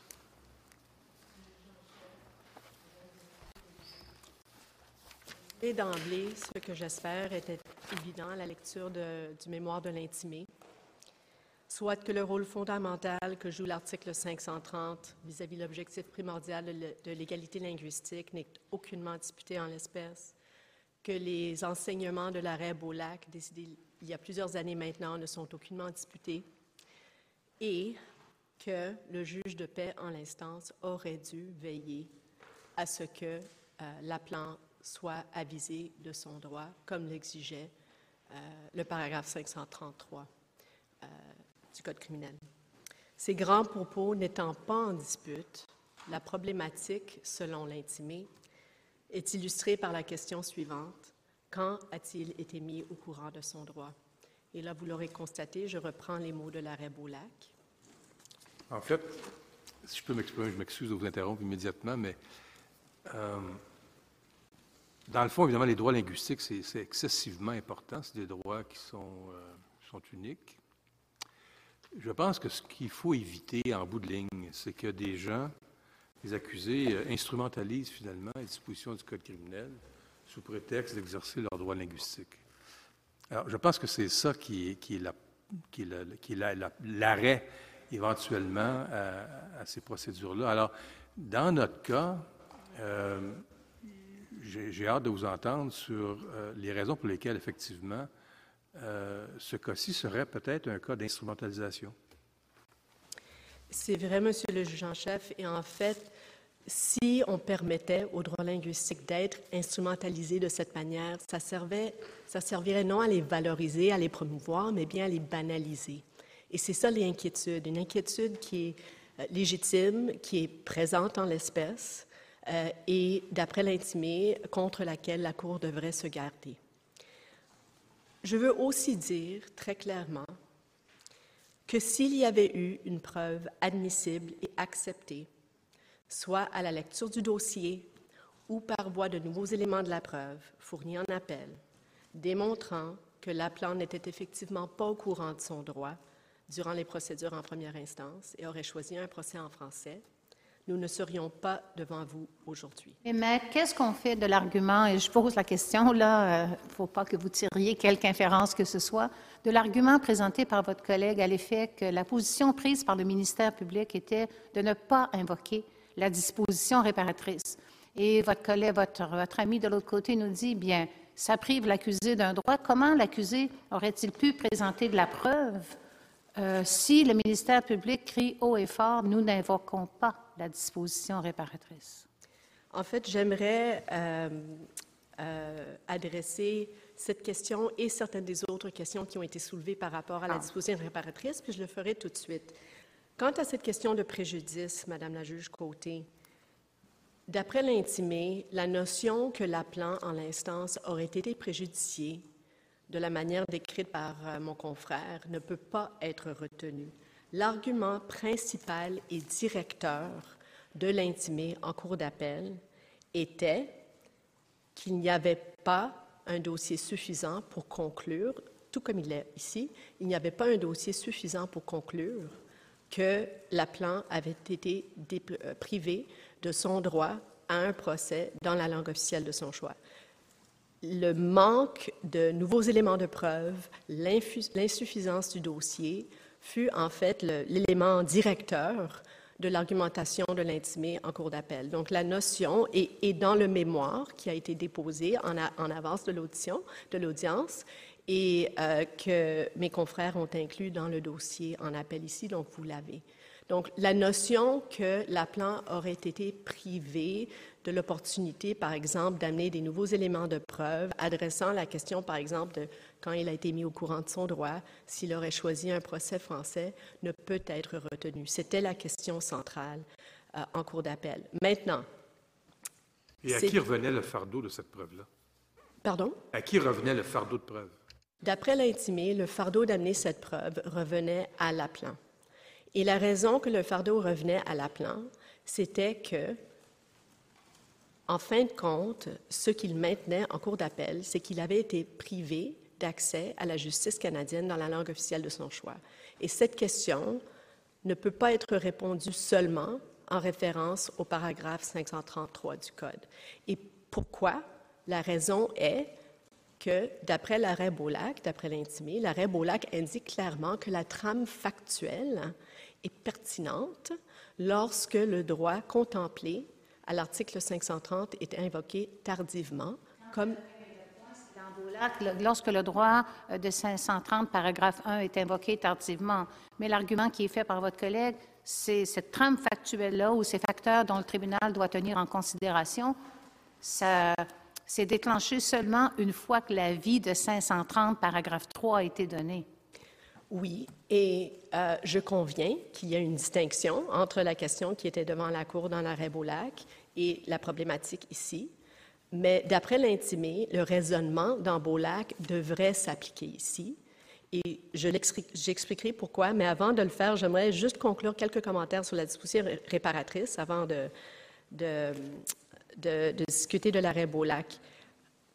J'aimerais répondre à l'argumentation de mon confrère quant au fait que le ministère public serait maintenant dans une position où il ne peut pas invoquer la disposition réparatrice, ou bien que le ministère public n'ait pas invoqué la disposition réparatrice devant cette Cour. Et d'après nous, premièrement, il n'y a aucune règle qui dirait que le ministère public ne peut pas invoquer la disposition réparatrice devant cette Cour, et nous l'avons invoquée, non seulement dans le schéma de la plaidoirie qui a été déposé la semaine dernière, mais aussi dans notre mémoire.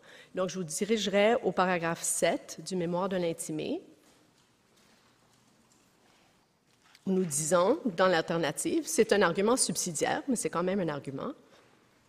Si la Cour conclut que l'erreur commise par la Cour provinciale en vue du paragraphe 533 constituait en soi une décision erronée sur une question de droit qui pouvait miner le procès en Cour supérieure, il s'agit d'un cas où il convient d'appliquer la disposition réparatrice. Et ensuite, cet argument-là est développé au paragraphe 112 à 120 du mémoire de l'intimé. Je ne vais pas vous amener là-bas, mais... Ça, c'est votre argument subsidiaire, parce qu'au paragraphe 6, vous nous dites « Il s'ensuit que la disposition réparatrice ne devrait pas être en cause ici ». Oui. C'est votre argument principal. L'argument principal, c'est que la disposition réparatrice ne devrait pas être en cause. Cependant, l'argument subsidiaire que nous avançons et nous continuons d'avancer est que si la Cour en vient à une conclusion contraire, soit que l'erreur du juge de paix peut qualifier d'erreur de droit au terme du sous-alinéa 686.1a2, dans cette éventualité, nous invoquons la disposition réparatrice.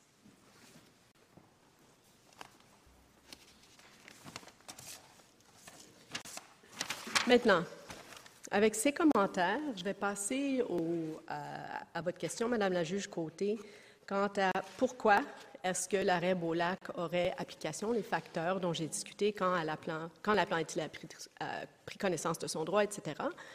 Et j'ai 3 raisons à vous offrir pour lesquelles le raisonnement dans l'arrêt Beaulac, malgré les distinctions... Je vous coupe, c'est pas poli, et puis vous allez revenir à la bonne question de ma collègue. Mais juste pour compléter sur le point de la disposition réparatrice, votre collègue dit plus, hein, et il dit que la Cour d'appel a erré en appliquant la disposition réparatrice de son propre chef et que, à l'audience en appel, que le ministère public a expressément plaidé qu'il n'invoquait pas la disposition réparatrice. Alors, vous n'avez pas répondu à l'argument de votre collègue. Donc, excusez-moi, chers collègues, là, juste pour avoir le cœur net sur ce point.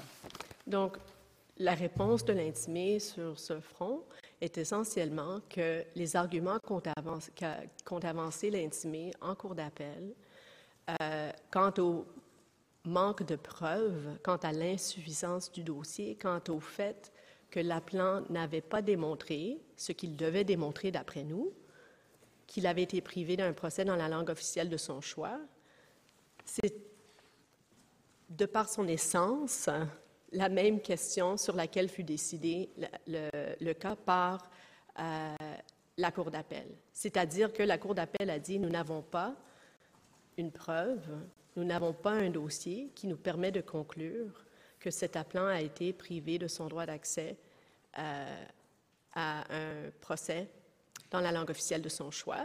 Et donc, nous appliquons la disposition réparatrice. » L'essence même de l'argumentation du ministère public était cohérent avec le raisonnement de la Cour d'appel. Donc, la Cour d'appel, excusez-moi, je vous en prie. La Cour d'appel dit qu'il y a eu une violation du droit de choisir un procès dans sa langue. Mais il vient en conclusion qu'il n'y a pas eu de préjudice. Mais elle conclut qu'il y a eu une violation. Il n'a pas eu le droit d'exercer le droit d'avoir son procès dans la langue, une des langues officielles. À mon sens, Monsieur le juge en chef, ce que la Cour d'appel a trouvé, c'est qu'il y avait eu violation du paragraphe 533, mais que l'incidence sur cette violation sur le procès n'avait pas été établie. Donc, qu'il n'y avait pas une fondation factuelle suffisante pour conclure que l'appelant avait été privé d'un procès dans sa langue officielle. Elle a bien parlé du fait que l'appelant est bilingue, qu'il aurait pu choisir un procès dans l'une ou l'autre langue, que nous ne savons pas quand il a pris connaissance de son droit. D'après moi, la discussion de la Cour d'appel quant au fait qu'il n'avait pas établi, et j'utilise les mots de la Cour d'appel, une violation du droit substantiel d'un procès dans la langue officielle de son choix, nous mène à conclure que bien qu'il y ait eu violation du paragraphe 3, 533, que l'avis de la Cour d'appel était que le droit de subir son procès dans la langue officielle de son choix, en fait, n'avait pas été brimé. C'est un peu...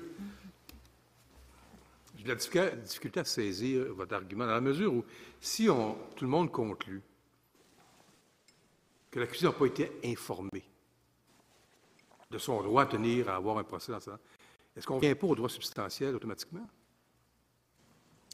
Et ma réponse à ça est non, parce que, d'après la Cour d'appel, et j'essaierai de vous convaincre, d'après l'arrêt Boulac, la question de la connaissance du droit a une dimension factuelle à laquelle le non-respect au paragraphe 533 ne répond pas entièrement.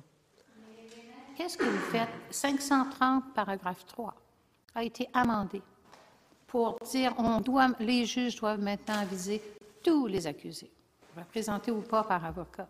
C'est mandatoire, shall ensure, veille. Vous nous avez dit que vous ne me remettiez pas en cause ici la protection des droits linguistiques minoritaires au pays.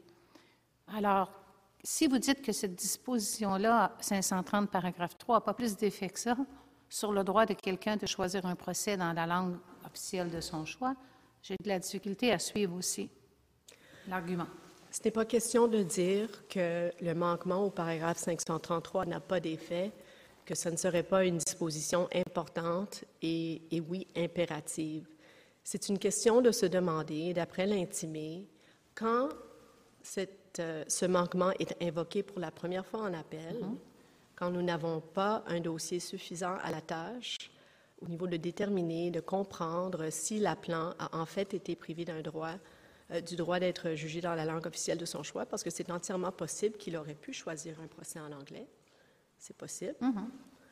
En fait, c'est possible qu'il ait choisi un procès en anglais. On ne le sait simplement pas.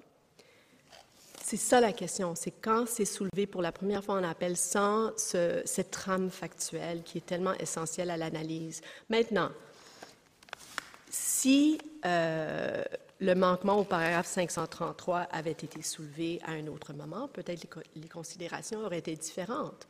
Par exemple, si l'appelant prend connaissance de son droit en première instance et le revendique de façon en temps opportun, disons qu'il n'a pas été donné l'avis contemplé au paragraphe 3, mais il apprend par voie d'autres moyens qu'il a ce droit, il l'invoque, il présente sa demande hors délai pour avoir un procès dans la langue officielle de son choix, et à ce moment-là, il indique qu'il n'a pas reçu l'avis prévu au paragraphe 3. Qu'est-ce qui arrive? Eh bien, selon l'arrêt d'Ingrat de la Cour d'appel du Québec, il bénéficiera à ce moment-là d'une présomption encore plus forte en faveur de sa demande en vertu de l'article 530. Peut-être que le procès qui a déjà été fixé sera ajourné. Et bien sûr, il y aura une prise de mesure en vertu de l'article 530.1 du Code. Donc, dépendant du moment et dépendant des circonstances, l'effet d'un manquement au paragraphe 533 peut être différent. Et je veux être très claire, il y aura des circonstances d'après l'intimé où le manquement seul au paragraphe 3 pourrait mener la Cour à conclure qu'il y a eu une violation du droit de subir le procès dans la langue officielle de son choix. Nous avons des exemples dans notre mémoire. Je pense par exemple au cas de M. OLO. C'est un arrêt qui est cité. Je m'excuse, je ne l'ai pas inclus dans notre recueil condensé. Mais le cas de M. OLO, qui était un accusé qui s'auto-représentait, qui n'a pas reçu l'avis prévu au paragraphe 3, qui, le dossier indiquait, avait eu du mal avec la langue du procès et il apparaissait une personne qu'il n'aurait pas été raisonnable de supposer aurait voulu autre chose qu'un procès en français. Dans cette circonstance-là, c'est entièrement logique que la Cour ait conclu, elle a conclu, que le manquement au paragraphe 3 avait eu une incidence réelle et qu'un nouveau procès s'imposait. Il n'y avait pas de grosse différence avec votre dossier? D'après l'intimé... Oui, allez-y, excusez-moi. Je m'excuse, Monsieur le juge en chef. D'après l'intimé, il y a une très grande différence avec notre dossier. Je comprends que l'appelant a présenté une argumentation suggérant que l'appelant ait eu des difficultés au niveau de la langue au procès. C'est une argumentation que l'intimé maintient ne devrait pas être retenue. Le juge au procès a fait des constatations factuelles quant à la capacité linguistique de l'appelant. L'appelant a témoigné qu'il parlait en anglais avec son avocat. Quand son avocat l'a invité à convenir qu'ils pouvaient parler en français ensemble, il l'a nié. Donc, le juge avait devant lui un accusé qui donnait des directives à son avocat en anglais, donc qui répondait aux critères Beaulac pour demander un procès anglais. Et d'après l'intimé, ce que l'appelant vous invite à faire, c'est à substituer une vue différente du dossier à celle du juge au procès. Donc, d'après nous, il y a une très grande différence entre la circonstance, M. OLO. Puis, en plus, je dirais, il n'y a aucune indication dans l'arrêt OLO qu'il y aurait eu des avis écrits donnés à l'appelant, comme nous avons en l'instance. Donc, il y a beaucoup de points de distinction qui existent entre les deux. Et c'est pour ça que c'est une situation très difficile, parce que d'après l'intimé, et une situation inhabituelle, c'est un cas inhabituel, parce que nous nous trouvons dans une circonstance où nous avons un appelant qui a été donné des avis écrits, un appelant qui est bilingue et qui a un droit de subir son procès soit en anglais, soit en français, et nous avons un dossier qui ne fournit pas les réponses qu'il nous faut pour conclure s'il a été privé de son droit. Quand on compare, quand on fait des analogies, l'analogie que vous avez donnée, je vous donne une autre analogie d'une instrumentalisation de 530. un accusé qui ne parle pas du tout français, qui n'a aucune idée, mais qui soudainement décide qu'après avoir été condamné, décide de soulever l'omission de l'avoir informé qu'il pouvait avoir son procès en sa langue maternelle. Je pense que là, c'est un cas, effectivement, où même s'il y aurait eu violation de 533, je pense que la Cour aurait pu rejeter cet argument-là. Maintenant, ici, en faisant votre parallèle tantôt, là, il me semble que la preuve démontre que c'est un monsieur du Cameroun, qui est francophone, qui parle anglais. Mais tout le monde sait que quand on n'est pas parfaitement bilingue, on ne sait jamais jusqu'à quel point, effectivement, on saisit les nuances, surtout en droit criminel. Et la preuve révèle qu'il y a eu des difficultés de compréhension entre le juge et l'individu. Il me semble qu'on se rapproche pas mal de l'autre dossier auquel vous faisiez référence. Vous ne pensez pas? Je dirais premièrement que d'après l'intimé, la preuve ne révèle pas qu'il y aurait eu des problèmes de compréhension entre le juge et l'appelant. Le juge a indiqué dans ses motifs sur le voir-dire qu'il avait dû demander à l'appelant de se répéter 2 ou 3 fois, je crois. Mon confrère a fait mention du fait qu'il y avait des indications dans la transcription que l'appelant avait un accent. Nous nions pas qu'il avait un accent. Ça ne mène pas à conclure, certainement quand il y a eu des constatations factuelles du juge, au contraire, qu'il y aurait eu un manque de compréhension. En fait, le juge a indiqué que, et je vais utiliser le mot anglais parce que c'est le mot qu'a utilisé le juge, qu'il était un témoin qui était articulate, qu'il avait une excellente capacité en anglais. Donc, le dossier factuel ne soutient pas la proposition qu'il y aurait eu des problèmes de compréhension entre le juge et l'appelant. C'est pas ça, On peut très bien t'articuler en anglais, puis ça n'empêche pas le droit fondamental d'avoir un procès en français. Absolument. Absolument. Et si l'appelant en l'instance n'était pas au courant de son droit et aurait choisi un procès en français, il devrait recevoir un nouveau procès. Il n'y a aucune question. S'il n'était pas au courant puis qu'il aurait choisi un procès en français, il n'a pas eu accès à la justice canadienne dans la langue officielle de son choix.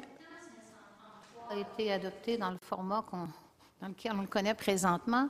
Ils n'ont pas dit les juges informent seulement ceux qui ne sont pas au courant de leurs droits. Les juges informent tous les accusés. Qu'ils soient connaissants ou pas connaissants de leurs droits, c'est le rôle du juge.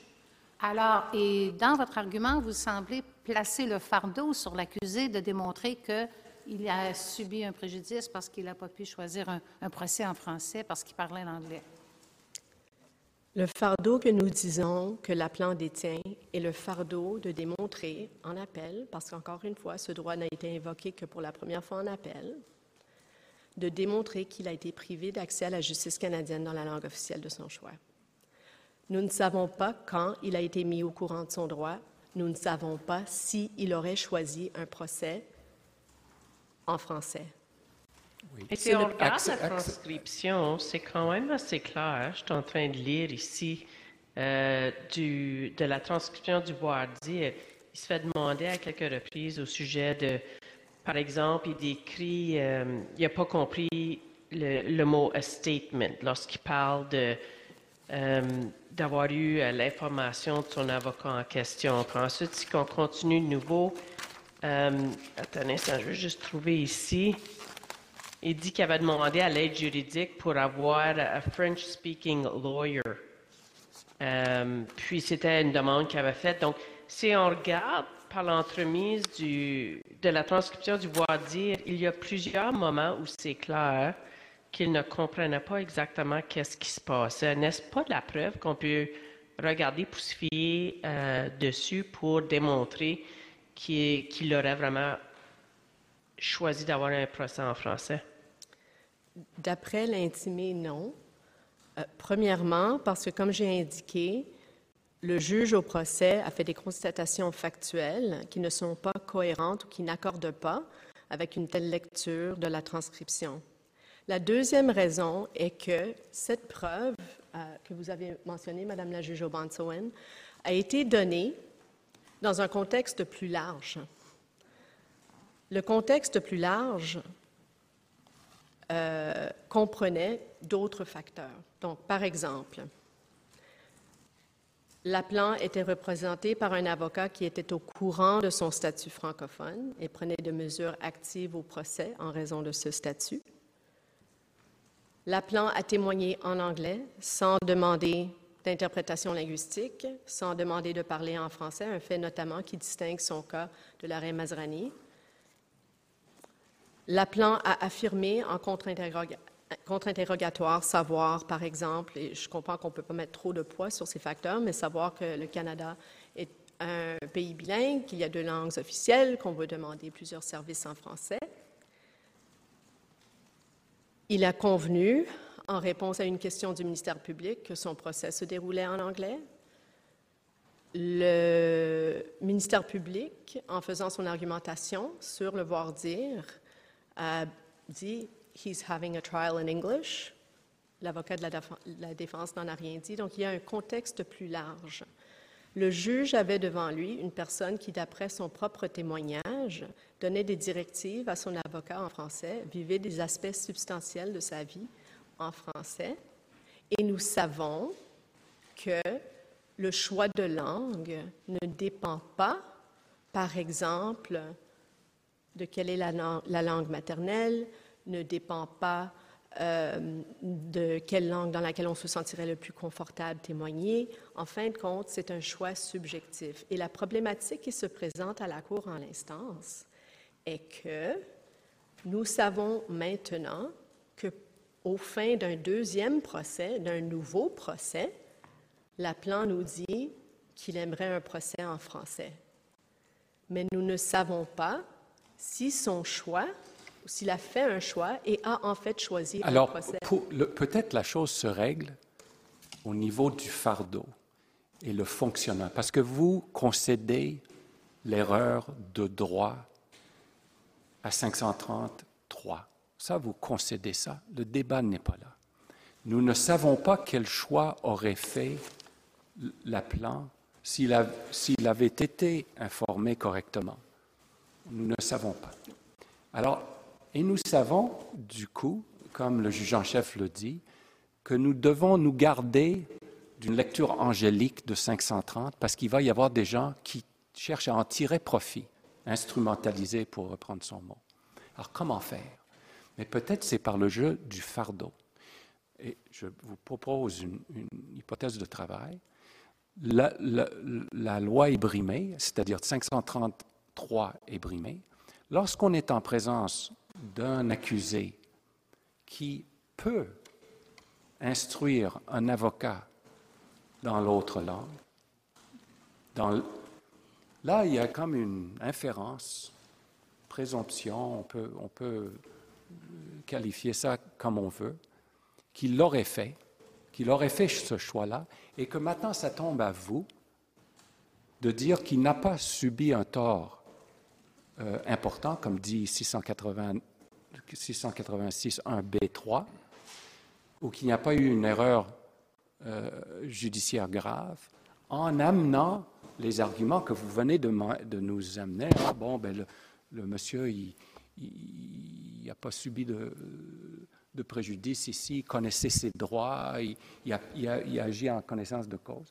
Ça, c'est de bonne guerre que vous mettez, mais que cet argument soit porté au bon moment, tout en protégeant le droit linguistique de la personne en question, et sachant que Dieu seul peut sonder les consciences, on ne sait pas qu'est-ce qu'il aurait fait à l'époque.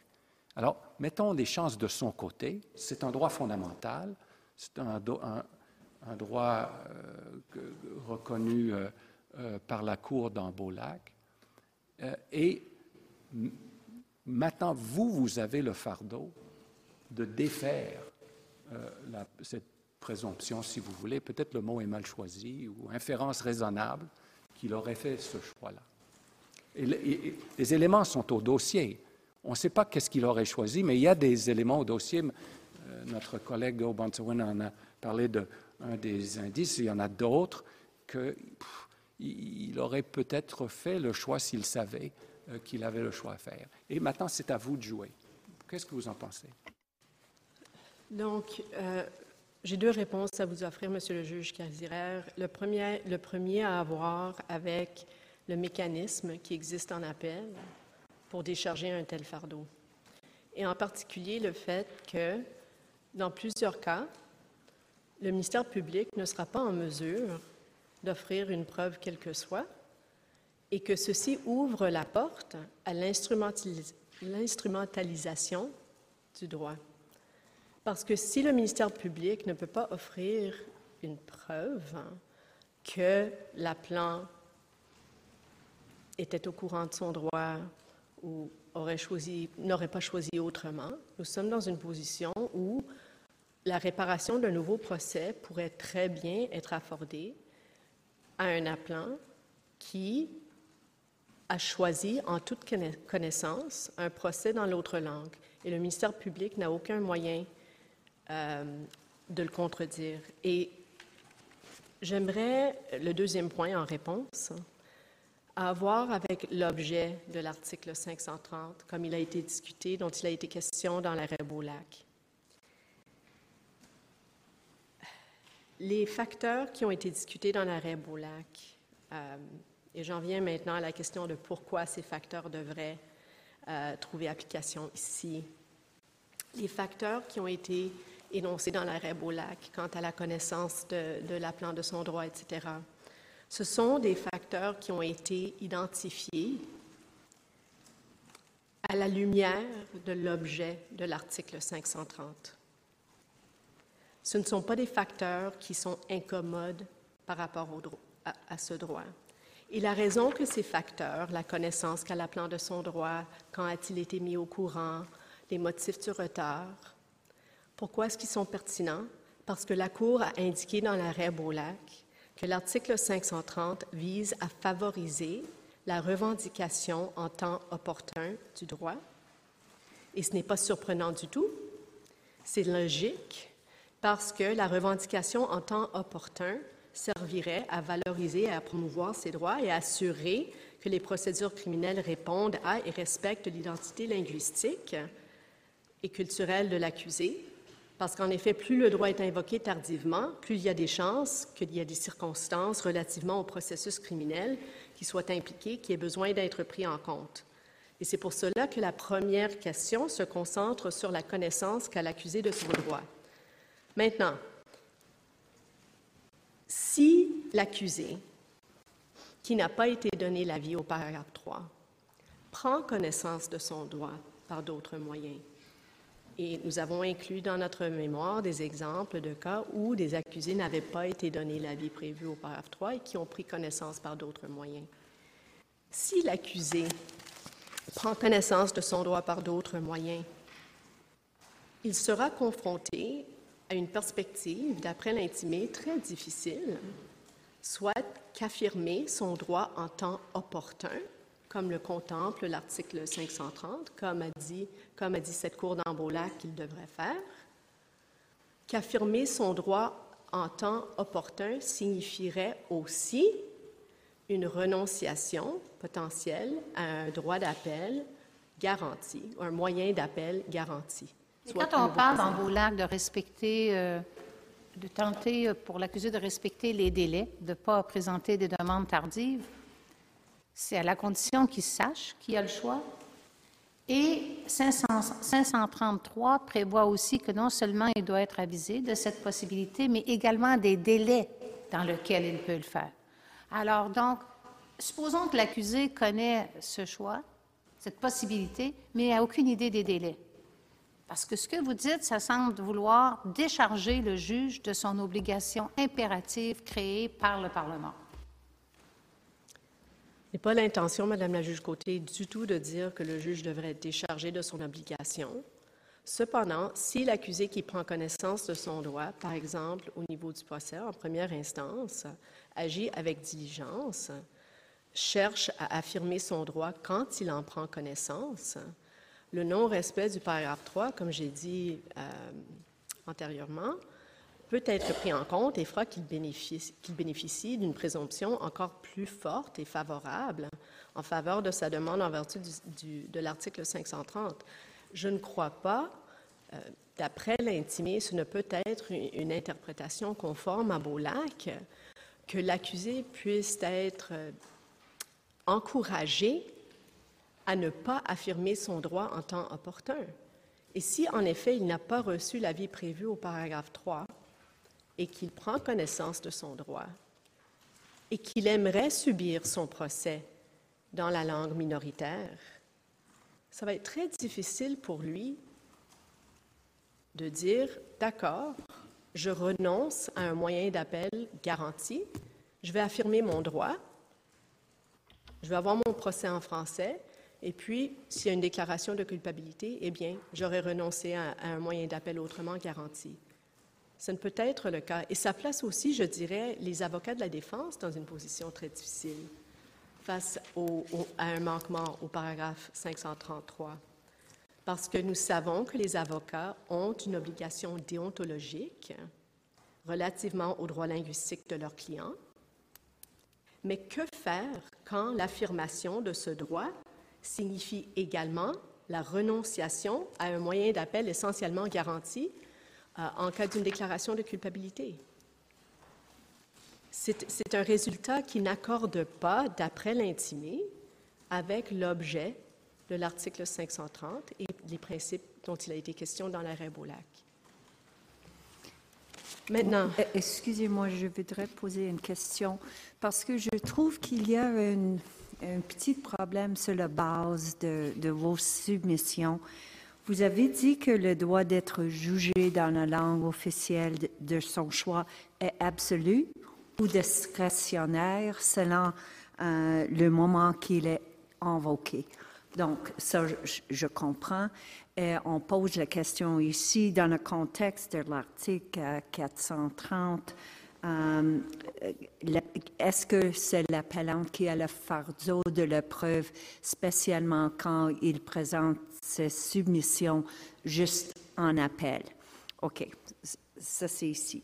Mais si la raison pour laquelle c'est juste présenté en appel, c'est parce qu'il n'y a pas à savoir qu'il a le droit, à cause de le faire, qu'il y a une violation de 530, je m'excuse.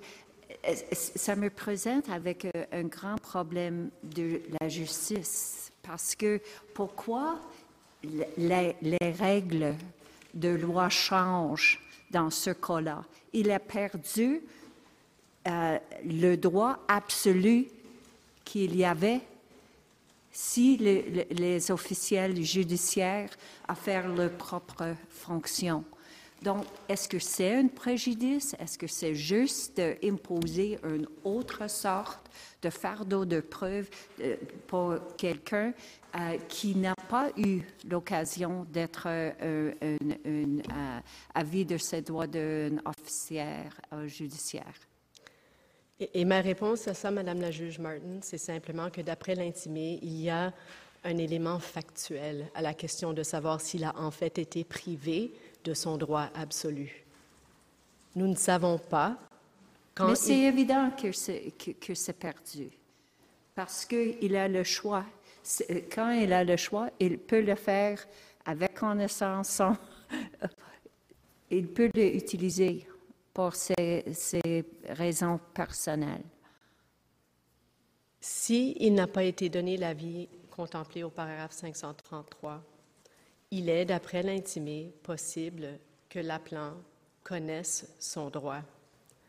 Et s'il savait son droit en temps opportun, soit avant le délai prévu au paragraphe 531, par exemple par voie d'une discussion détaillée, significative avec son avocat, ça, c'est une question factuelle.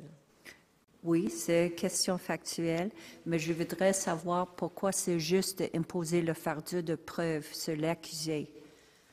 Donc, la raison pour laquelle ce fardeau devrait tomber sur l'accusé est, premièrement, nous avons affaire à un droit qui est invoqué pour la première fois en appel. Donc, le dossier tel qu'il est existe. Dans le contexte de la jurisprudence plus large, lorsqu'un droit est invoqué pour la première fois en appel, ce n'est pas inusité que l'appelant qui invoque le droit et qui dit qu'il a été privé d'un droit soit celui qui détienne le fardeau. Et deuxièmement, Parce que les renseignements qui sont essentiels pour savoir si, en fait, le droit d'avoir accès à la justice canadienne dans la langue officielle de son choix a été brimé, sont dans la connaissance seule de l'appelant. C'est l'appelant qui sait quand il a été mis au courant de son droit. C'est l'appelant qui sait les raisons, les motifs de son retard. C'est l'appelant qui sait quelle langue il aurait choisi. Et dans l'arrêt Beaulac, et je conviens, c'était en première instance, mais dans l'arrêt Beaulac, la Cour a clairement indiqué que c'est des renseignements qui doivent être fournis par l'accusé. Et donc, il n'y a aucune raison que maintenant qu'on se trouve en appel et que le droit est invoqué pour la première fois en appel, qu'il n'aurait plus le même fardeau. En fait, c'est un résultat qui touche presque, je vais peut-être le dire trop fortement, mais qui touche presque à l'incohérence, qu'il aurait un moindre fardeau de présentation en appel qu'il aurait eu s'il avait affirmé le droit en temps opportun. Il y a une différence de... C'est pas incohérent, je m'excuse. Il y a une différence de taille. Le juge de première instance a commis une erreur, je dis ça amicalement, une erreur de droit à 533. C'est une différence de taille. Et ce volet informationnel-là est fourni par le législateur, et maintenant à tout le monde, représenté ou pas, pour que la demande dont parle 531, puisque c'est sur demande de l'accusé, l'accusé soit au parfum de son droit. Ça, c'est la logique. Alors, en appel, il n'est pas incohérent pour l'appelant de dire, se dire, si j'aurais su, j'aurais demandé mon droit. Ce n'est pas incohérent. Le problème, c'est, puisqu'on ne sait pas son choix, quel choix il aurait fait à l'époque, qui doit en faire la preuve? Et de repousser la preuve sur l'appelant, quand nous savons que l'appareil judiciaire a manqué à son appel, manqué à son devoir, je me demande si c'est parfaitement juste et que peut-être la façon d'ajuster les choses, c'est de dire, on va voir si la couronne peut démontrer que l'accusé n'a pas subi de tort, ou du moins de tort important. C'est pas incohérent, là, c'est fort de café de dire ça. Monsieur le juge Casiraire, il y a une jurisprudence émanant des cours d'appel de l'Ontario et du Québec en particulier, et je conviens que c'est dans un contexte encore un peu différent, mais en ce qui a trait à la mise en œuvre d'ordonnances faites en vertu de l'article 530. Je pense par exemple à l'arrêt d'Ingras que nous avons dans notre recueil condensé, l'arrêt Potvin. Nous avons aussi des extraits dans notre recueil condensé. Et cette jurisprudence nous enseigne et suggère qu'avant qu'une violation de droit linguistique puisse mener à une réparation en appel, même avant qu'on en vienne à la disposition réparatrice, avant qu'elle puisse mener à une réparation en appel, il faut qu'elle ait eu une incidence réelle, qu'elle soit suffisamment sérieuse et importante dans les circonstances du cas pour justifier la réparation d'un nouveau procès. D'après l'intimé, cette logique, cette analyse peut s'appliquer dans l'instance. Et en fin de compte, sous cette analyse, c'est l'appelant qui détient le fardeau de démontrer une erreur qui est suffisamment sérieuse. Est-ce que le fardeau de preuve sous 530 et ou 534, donc défaut d'informer, puis 534, présentation tardive, est-ce que le fardeau de preuve est la même et appartient-il au ministère public? Le fardeau ultime, en première instance, en opposition à une demande faite en vertu de l'article 530, demeure clairement sur le ministère public, aucune question. Mais ce que l'arrêt Beaulac nous dit, c'est que, dans certaines circonstances, par exemple, quand le droit est invoqué tardivement, il y aura un fardeau de présentation de quelque genre qui pourra varier selon le moment où, bien sûr, où le droit est invoqué, qui reste avec l'accusé ou l'appelant qui invoque le droit. Les questions qu'ont posées la Cour dans l'arrêt Beaulac, d'après l'intimé... Le fardeau va être beaucoup moins lourd au 534 pour le ministère public s'il y a eu un défaut d'information. Le ministère public, quand il y a une demande en vertu de l'article du paragraphe 534, le rôle du ministère public, en fin de compte, disons qu'il n'y a pas de dispute quant au fait que l'accusé parle la langue en question. Le rôle du ministère public, qui veut s'opposer à une demande faite en vertu de l'article 534, est de dire s'il y a des facteurs additionnels, des obstacles qui existeraient en vue de la demande tardive. Donc, ce n'est pas au ministère public d'établir, par exemple, les motifs du retard. À la lecture de Beaulac, ce fardeau de présentation, il n'est pas nécessairement exigeant. Je ne veux pas suggérer que ce soit un fardeau très exigeant qui soit imposé. Mais le fardeau de présentation, le fardeau d'expliquer le retard, incombe à l'accusé, à l'appelant. Maintenant, je suis consciente qu'il me reste 15 minutes et j'aimerais faire, si je peux, quelques commentaires sur l'application de l'article 10b qui a été soulevé, le parallèle qui a été soulevé par l'appelant, faute bien sûr de questions de votre part.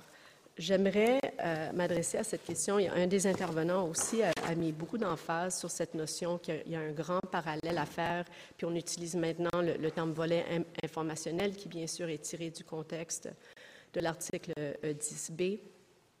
Mais d'après l'intimé, le parallèle que l'appelant et l'intervenant essayent de tirer entre l'article 530 et l'alinéa 10b est un faux parallèle. Il y a des dangers et j'aimerais, si je peux, juste pour quelques minutes, parler un peu des distinctions qui existent entre les deux. Premièrement, la Cour a bien dit dans l'arrêt Bartle que dans le contexte d'une violation de l'alinéa 10b, l'accusé n'a aucun fardeau de démontrer s'il aurait ou n'aurait pas consulté un avocat si on lui avait informé ou avisé de son droit. Mais dans Bartle, la Cour a expliqué qu'elle adoptait cette approche en vue du fait que l'admission d'une preuve auto-incriminante obtenue suite à une violation de l'article de l'alinéa 10b nuira généralement à l'équité du procès. Il y avait toute une jurisprudence qui avait été développée à cet effet. Et ce raisonnement, d'après l'intimé, ne peut pas s'appliquer dans le contexte de l'article 530. Et de toute façon, contrairement à la situation qui se présente lorsque l'alinéa 10b est invoqué, nous nous trouvons au niveau d'appel maintenant. Dans le cadre d'un procès criminel, l'article 10b est généralement invoqué pour empêcher le ministre public de produire au procès une preuve incriminante. L'accusé a la charge de démontrer la violation de l'alinéa 10b et il a aussi la charge secondaire de démontrer que l'admission de la preuve porterait atteinte à la confiance dont jouit l'administration de la justice. Mais il n'est pas obligé de démontrer qu'il aurait consulté un avocat cependant. C'est vrai, il n'a pas besoin de démontrer cela. Mais le point important à retenir est que le lien entre... Deuxièmement, le parallèle que l'appelant vous demande de tirer entre l'article 530 et l'alinéa 10b est un faux parallèle parce que le droit contemplé à l'alinéa 10b est un droit accordé aux personnes dont la liberté est restreinte par l'État par le biais de la détention dans des circonstances où l'individu est potentiellement très vulnérable à l'auto-incrimination. Les extraits de l'arrêt La France, par exemple, que mon confrère a inclus dans son recueil condensé, illustrent très bien la vulnérabilité qui découle du fait d'être privé de la liberté sous le contrôle de l'État et faisant face à un risque juridique vis-à-vis duquel l'accusé pourrait, il n'est pas encore accusé, le détenu pourrait s'auto-incriminer. Et ici, et je conviens bien sûr que l'arrêt Beaulac a indiqué que nous ne pouvons pas présumer que les avocats aviseront leurs clients de leurs droits linguistiques, mais nous n'avons pas un accusé qui est dans une position de vulnérabilité à laquelle, qui est cohérente avec la situation d'une personne détenue par l'État lors de leur arrestation.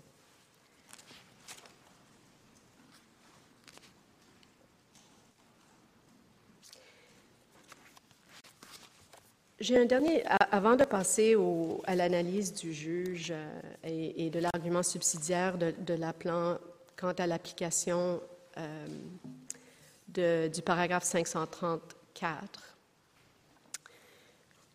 j'ai un dernier commentaire à faire quant à la disposition réparatrice. Une question qui a été posée à mon confrère ce matin était de savoir quelle disposition réparatrice devrait s'appliquer dans l'instance, si en fait la disposition réparatrice devrait être appliquée. Donc, la position du ministère public quant à quelle disposition réparatrice est que, selon les principes abordés par la juge Arbour dans l'arrêt Kahn au paragraphe 18, lorsque l'erreur découle d'une erreur de droit, c'est la disposition réparatrice au sous-alinéa 686 1b3 qui est en question. L'autre disposition étant réservée aux irrégularités qui étaient, avant 1985, considérées comme entraînant une perte de compétence. Donc, si la Cour en venait à la conclusion que l'erreur du juge de paix peut constituer une décision erronée sur une question de droit vis-à-vis le jugement du tribunal de première instance, au terme du sous-alinéa 686 1A2, ce serait vraisemblablement la disposition réparatrice au sous-alinéa 686 1B3 qui serait en cause.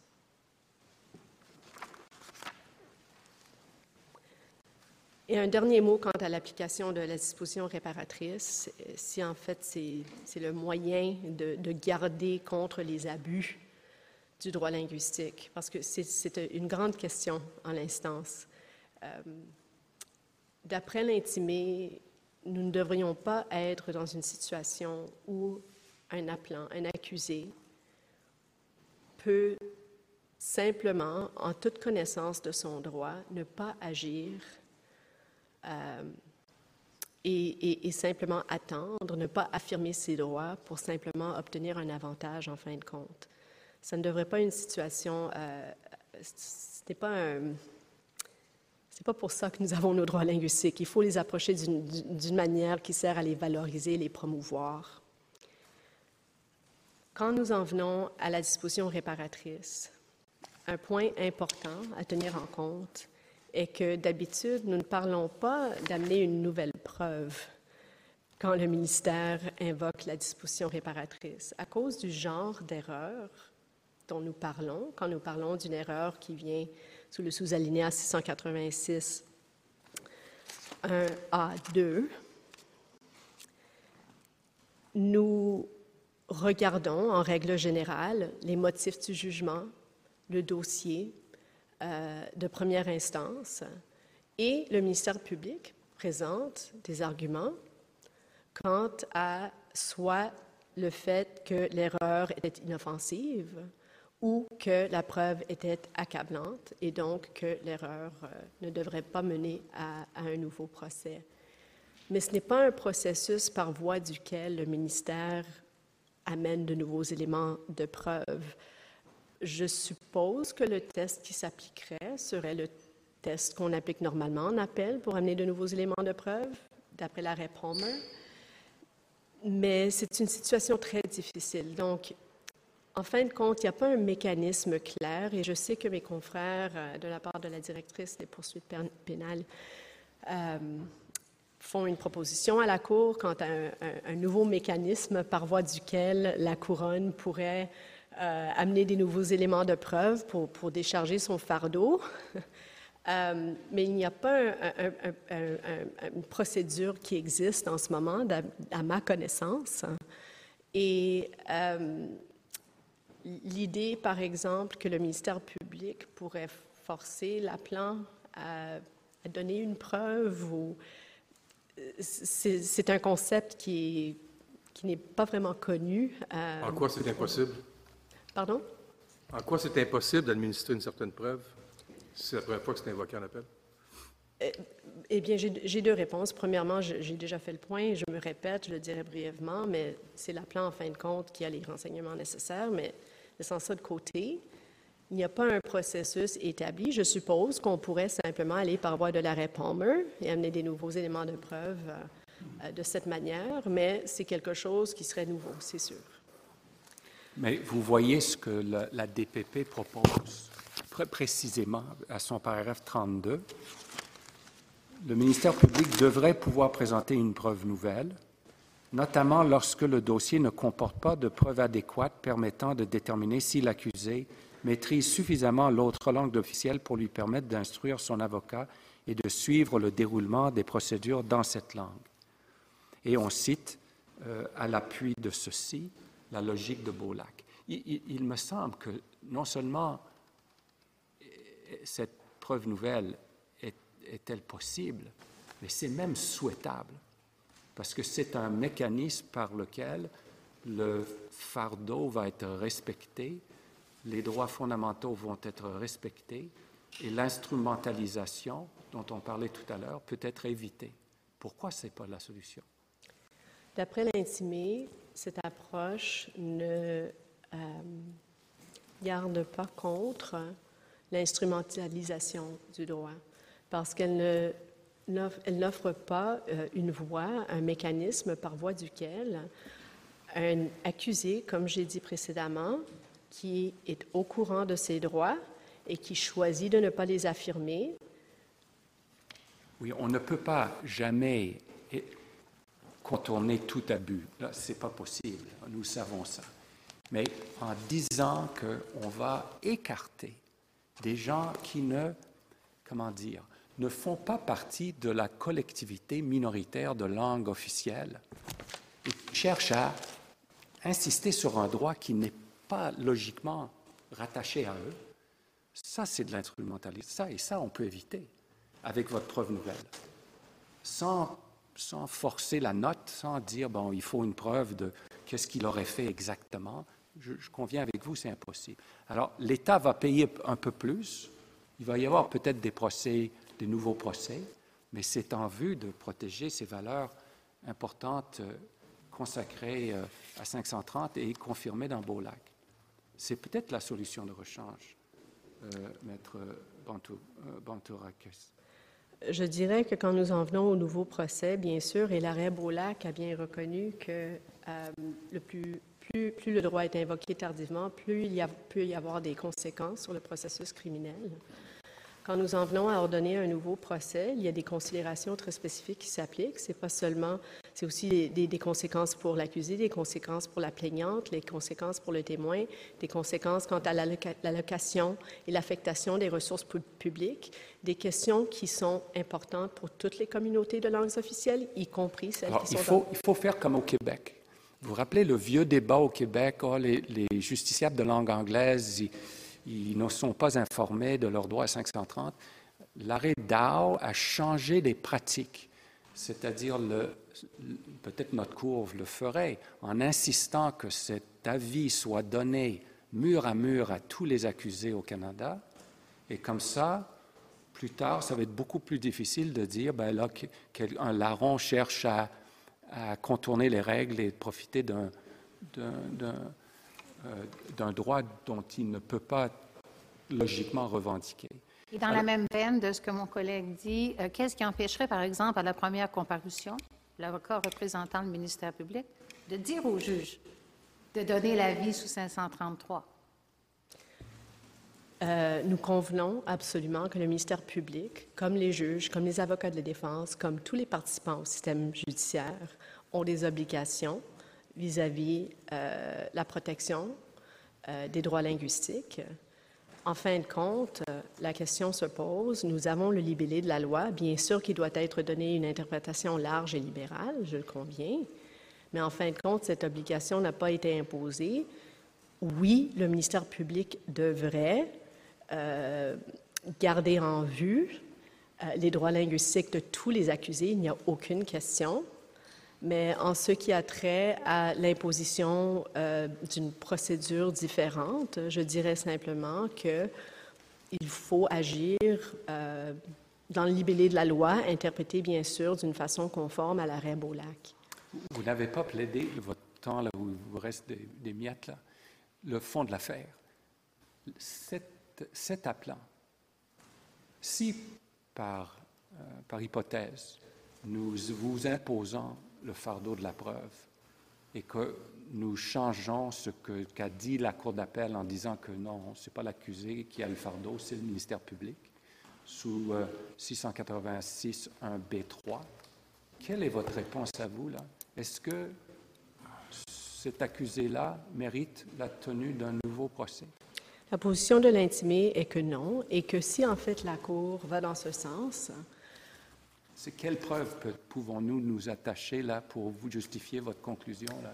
Vous pouvez attacher un poids aux avis qui ont été donnés, qui bien sûr, je ne dis pas se substituent à l'avis prévu au paragraphe 533, mais nous avons une preuve au dossier que, si je peux terminer ma réponse, Monsieur le juge en chef, nous avons une preuve au dossier qui indique que cet appelant a reçu des avis, a signé des documents, et ce n'est pas des avis qui étaient faufilés en arrière, vous me permettez de le dire en anglais, en fine print.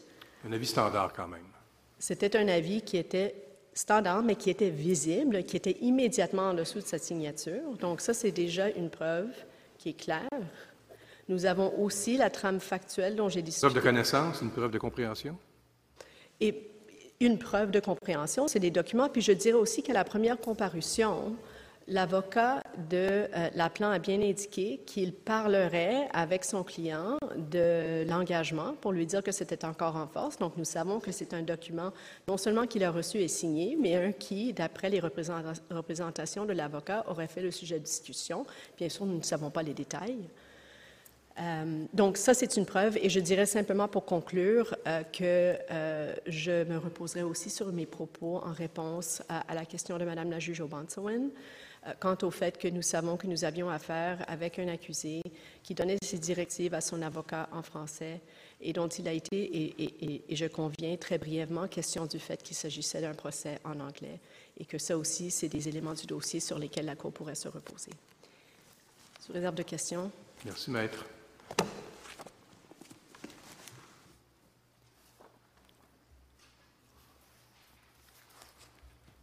Maître Gobeil. Oui, bonjour. La position de la directrice des poursuites pénales dans le présent dossier se fonde sur 3 arguments. 1. La violation par le juge du paragraphe 533, une disposition impérative, constitue une erreur de droit de nature substantielle et juridictionnelle qui entraîne la nullité du procès. Le jugement qui en découle, comme nous l'avons mentionné dans notre mémoire, est entaché d'une décision erronée sur une question de droit au sens de 686 1A 2 petit i. 2. Lorsque le non-respect de l'avis est sans incidence sur le choix de l'accusé quant à la langue officielle de son procès, le ministère public peut avoir recours à la disposition réparatrice prévue à 686 1B 3 petit i afin d'éviter une ordonnance de nouveau procès. Et 3. Il incombe au ministère public de démontrer que la violation ne cause pas un tort important. Nous avons traité de ces 3 arguments dans notre mémoire. Alors, pour les fins de notre plaidoirie, nous attarderons davantage au 3e argument, soit le fardeau applicable. Selon notre position, le seul fardeau que l'accusé a en appel est d'établir une erreur de droit au sens de 686 1A 2 petit i. En l'absence de l'avis, comme nous l'avons mentionné dans notre premier argument, il établit une erreur de droit de nature substantielle et juridictionnelle. Il n'a pas à justifier la demande d'un nouveau procès dans la langue officielle de son choix, puisque s'il avait été avisé en première instance de son droit, il aurait eu un droit automatique au procès dans la langue officielle de son choix. Nous considérons qu'il ne s'agit pas ici d'une application de 530 paragraphe 4, étant donné l'absence de l'avis. Il appartient plutôt au ministère public de démontrer que l'absence d'avis n'a pas causé un tort important au sens de la disposition réparatrice. Nous avons énoncé 3 exemples dans notre mémoire au paragraphe 26 à 28, qui illustre qu'il y a des circonstances qui font en sorte que l'absence d'avis n'a pas d'incidence sur le choix de l'accusé de subir son procès dans la langue de son choix. Le ministère public, et on en a beaucoup parlé, selon nous, devrait s'en remettre essentiellement aux éléments contenus au dossier qui est devant la Cour d'appel pour se décharger de son fardeau. Mais lorsque le dossier ne comporte aucune preuve adéquate permettant à la Cour d'appel de déterminer si elle doit ordonner un nouveau procès ou appliquer la disposition réparatrice, elle devrait accorder au ministère public la permission de présenter une preuve nouvelle pour établir que l'accusé n'a pas une connaissance suffisante de l'autre langue officielle pour subir un nouveau procès dans cette langue. Il pourrait s'agir, par exemple, d'une preuve qui n'a pas été administrée au procès du policier qui a eu une interaction avec l'accusé lors de son arrestation dans l'une des langues officielles et l'accusé dit « je ne comprends pas cette langue ». Il pourrait s'agir de toutes sortes de preuves.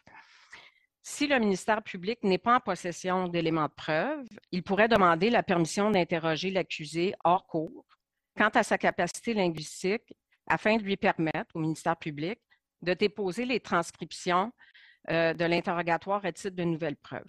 Et nous sommes d'accord avec l'intervenant qui passe après nous, l'Association du barreau canadien, que les questions que le ministère public pourrait poser dans le cadre d'un interrogatoire ne devraient pas viser des sujets qui sont couverts par le secret professionnel.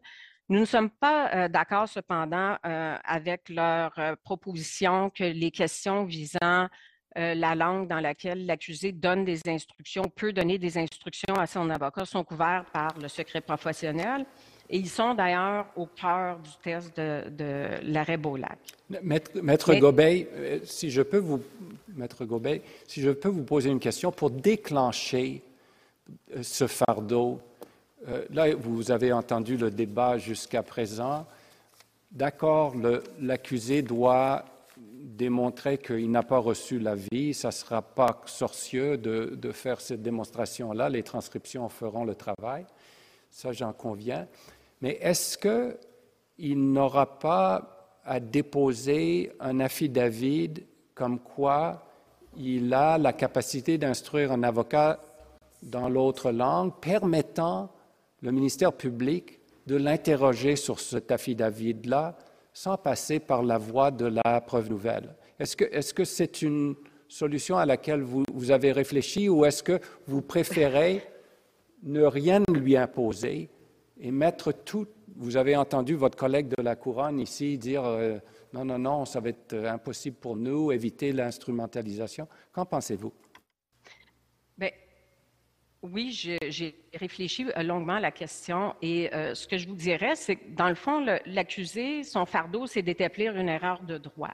Notre prétention est à l'effet qu'une violation de 533 constitue une erreur de droit au sens de 686, 1A, 2 petits i. Alors, le fardeau, strictement parlant, revient au ministère public de faire une démonstration et de persuader la Cour d'appel qu'aucun tort important ne découle de l'absence de l'avis. Et si le juge en chef me le permet, parce qu'il a été question là, allez-y brièvement, de la nouvelle preuve. Oui, merci pour le temps. La nouvelle preuve qui pourrait être déposée par le ministère public ne serait pas relative à une question tranchée au procès, mais plutôt une preuve qui touche la validité du procès lui-même, étant donné la violation d'une disposition impérative et la nullité du procès. Je vous soumets que cette nouvelle preuve pourrait être admissible en appel, non pas selon les critères de l'arrêt Palmer, mais plutôt selon des critères modifiés et souples, comme lorsqu'il s'agit, par exemple, d'un manquement aux obligations en matière de divulgation de preuves, comme l'a énoncé cette Cour dans Duguay et Taillefer au paragraphe 76 et 77. Merci beaucoup. Merci. Condor Bilfeld. Chief Justice, Justices, solicitor-client privilege and official language rights are both vital aspects of our justice system. Section 530 of the Criminal Code should be applied in a way that protects both. L'Association du barreau canadien intervient en l'espèce pour faire valoir 2 points. Premièrement, l'ABC propose un cadre pour appliquer l'article 530 de manière à protéger à la fois les droits linguistiques et le secret professionnel de l'avocat. Deuxièmement, l'ABC souligne les obligations déontologiques d'un avocat de protéger et de promouvoir les droits linguistiques de ses clients. I begin with the Section 530 framework. Section 530 sub 1 gives an accused an absolute right to a trial in their chosen language, provided the accused person applies by the date they appear in court to set a trial date. If an accused person fails to exercise this right in time or at all, the trial judge retains discretion under Section 530 sub 4 to remand the accused to be tried in their official language of choice. Under this subsection, trial judges must conduct a two-part inquiry. First, the trial judge must determine the language of the accused, and second, the trial judge must be satisfied that a remand order would serve the best interests of justice. The CBA's concern is that this two-part inquiry can and sometimes does trench on solicitor-client privilege. Sometimes the threat to privilege is obvious. For example, asking an accused person what their lawyer told them about their language rights creates an obvious risk of eliciting privileged information. But sometimes the threat is less obvious.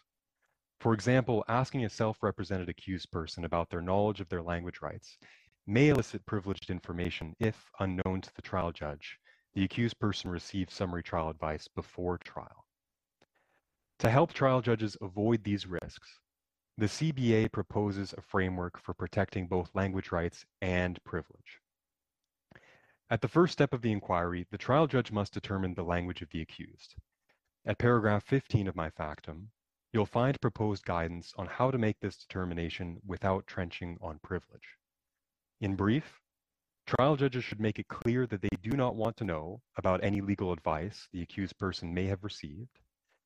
They should ask clear and direct questions in both official languages, and they should avoid any questions that may elicit privileged information.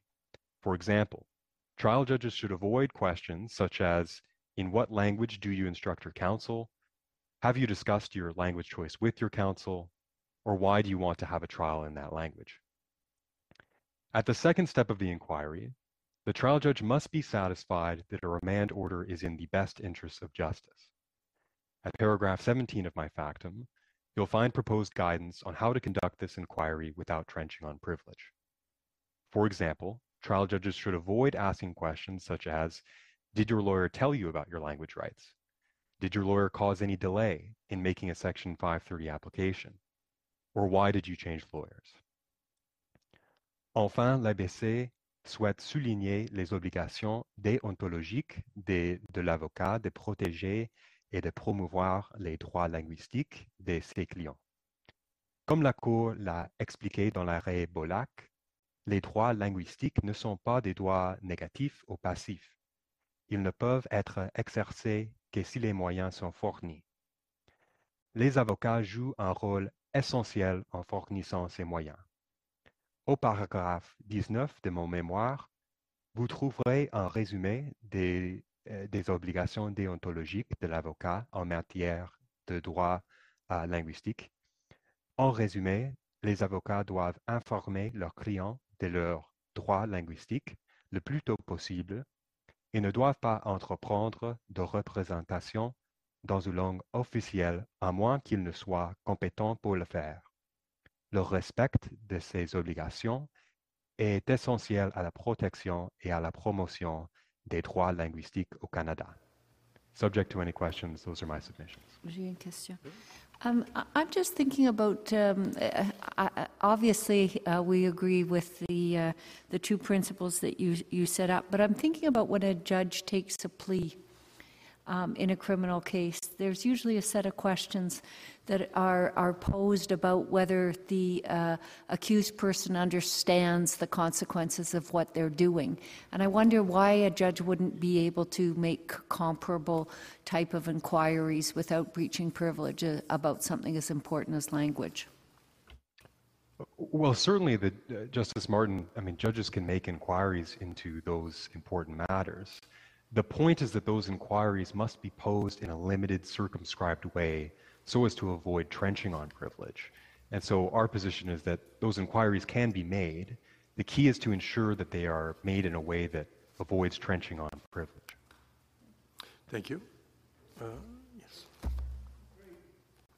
Very briefly, I mean, I take no issue with what you're seeking to achieve, but picking up on the point of my colleague, Justice Martin, if the judge makes amply clear that he or she is not seeking to ask the accused what the lawyer's advice was or what discussions occurred, I mean, isn't it a proper question to say, well, why do you want a trial in this language or that language? I mean, you've got to get to the point somehow, it seems to me.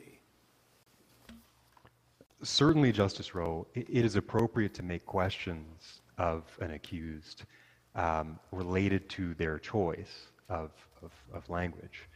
The key is to, as you suggested, is to point out at the very beginning, at the outset of the inquiry, that the judge is not seeking to learn any information that may have been exchanged between the accused person and their counsel. I think provided that that clear direction is made at the outset of the inquiry, Justice Rowe, I think that it's proper for the judge to continue in the inquiry. All right. Thank you. Merci beaucoup. Réplique, Maître Laxer. Avant de vous commencer, j'ai peut-être une question pour vous.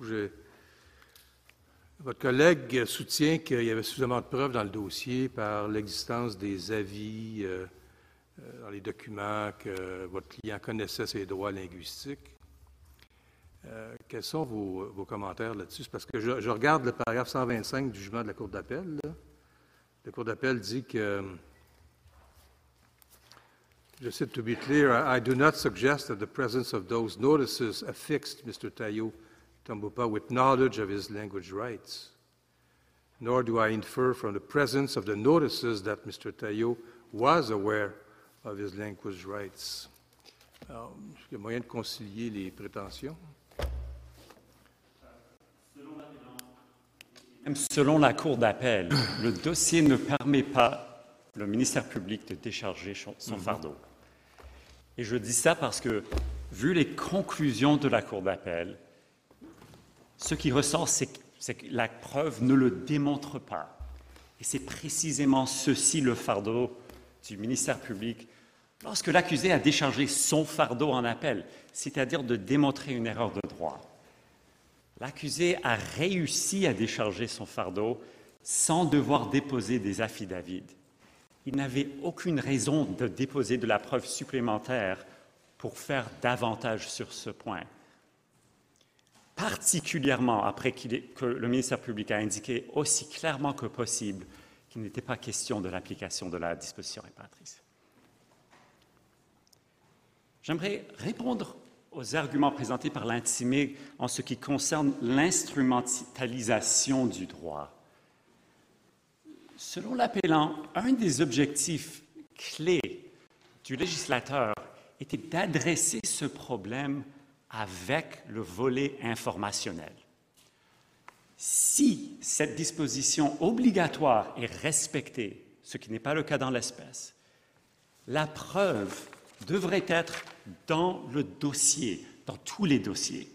Et en fait, je remarque que dans Beaulac, la discussion de la valeur douteuse de la disposition précédente était dans le contexte de considérer, mais comment est-ce qu'on peut démontrer cette question? Et ce qui ressort, c'est que le juge Bastarache se pose, si seulement cette obligation était pour tout le monde, que ce serait dans le dossier. On aurait dans la transcription, dans tous les dossiers, la preuve du moment même où l'accusé apprenne son droit à un procès dans la langue officielle de son choix. J'ajoute à ceci le fait que chaque fois que la disposition en question, le volet informationnel, est violé, il y a un avocat du procureur, un avocat du ministère public qui est dans la salle, qui est dans le dossier. On n'a aucun affidavit de cet avocat non plus. On n'a aucune preuve à ce sujet. On n'a aucune idée si le ministère public paie même attention à cette violation qui prend place lors de la première comparution. Si le ministère public souhaitait éliminer tous les cas de violation de l'article 530, paragraphe 3, le ministère public pourrait le faire facilement. C'est une obligation claire, c'est une obligation simple, et c'est clair quand ce n'est pas soulevé par le juge de la première comparution. Selon l'appellant, c'était ça l'objectif du législateur, de cette manière d'éliminer le problème de preuve, et non pas de placer un nouveau fardeau sur l'accusé qui a déjà démontré que son droit a été violé.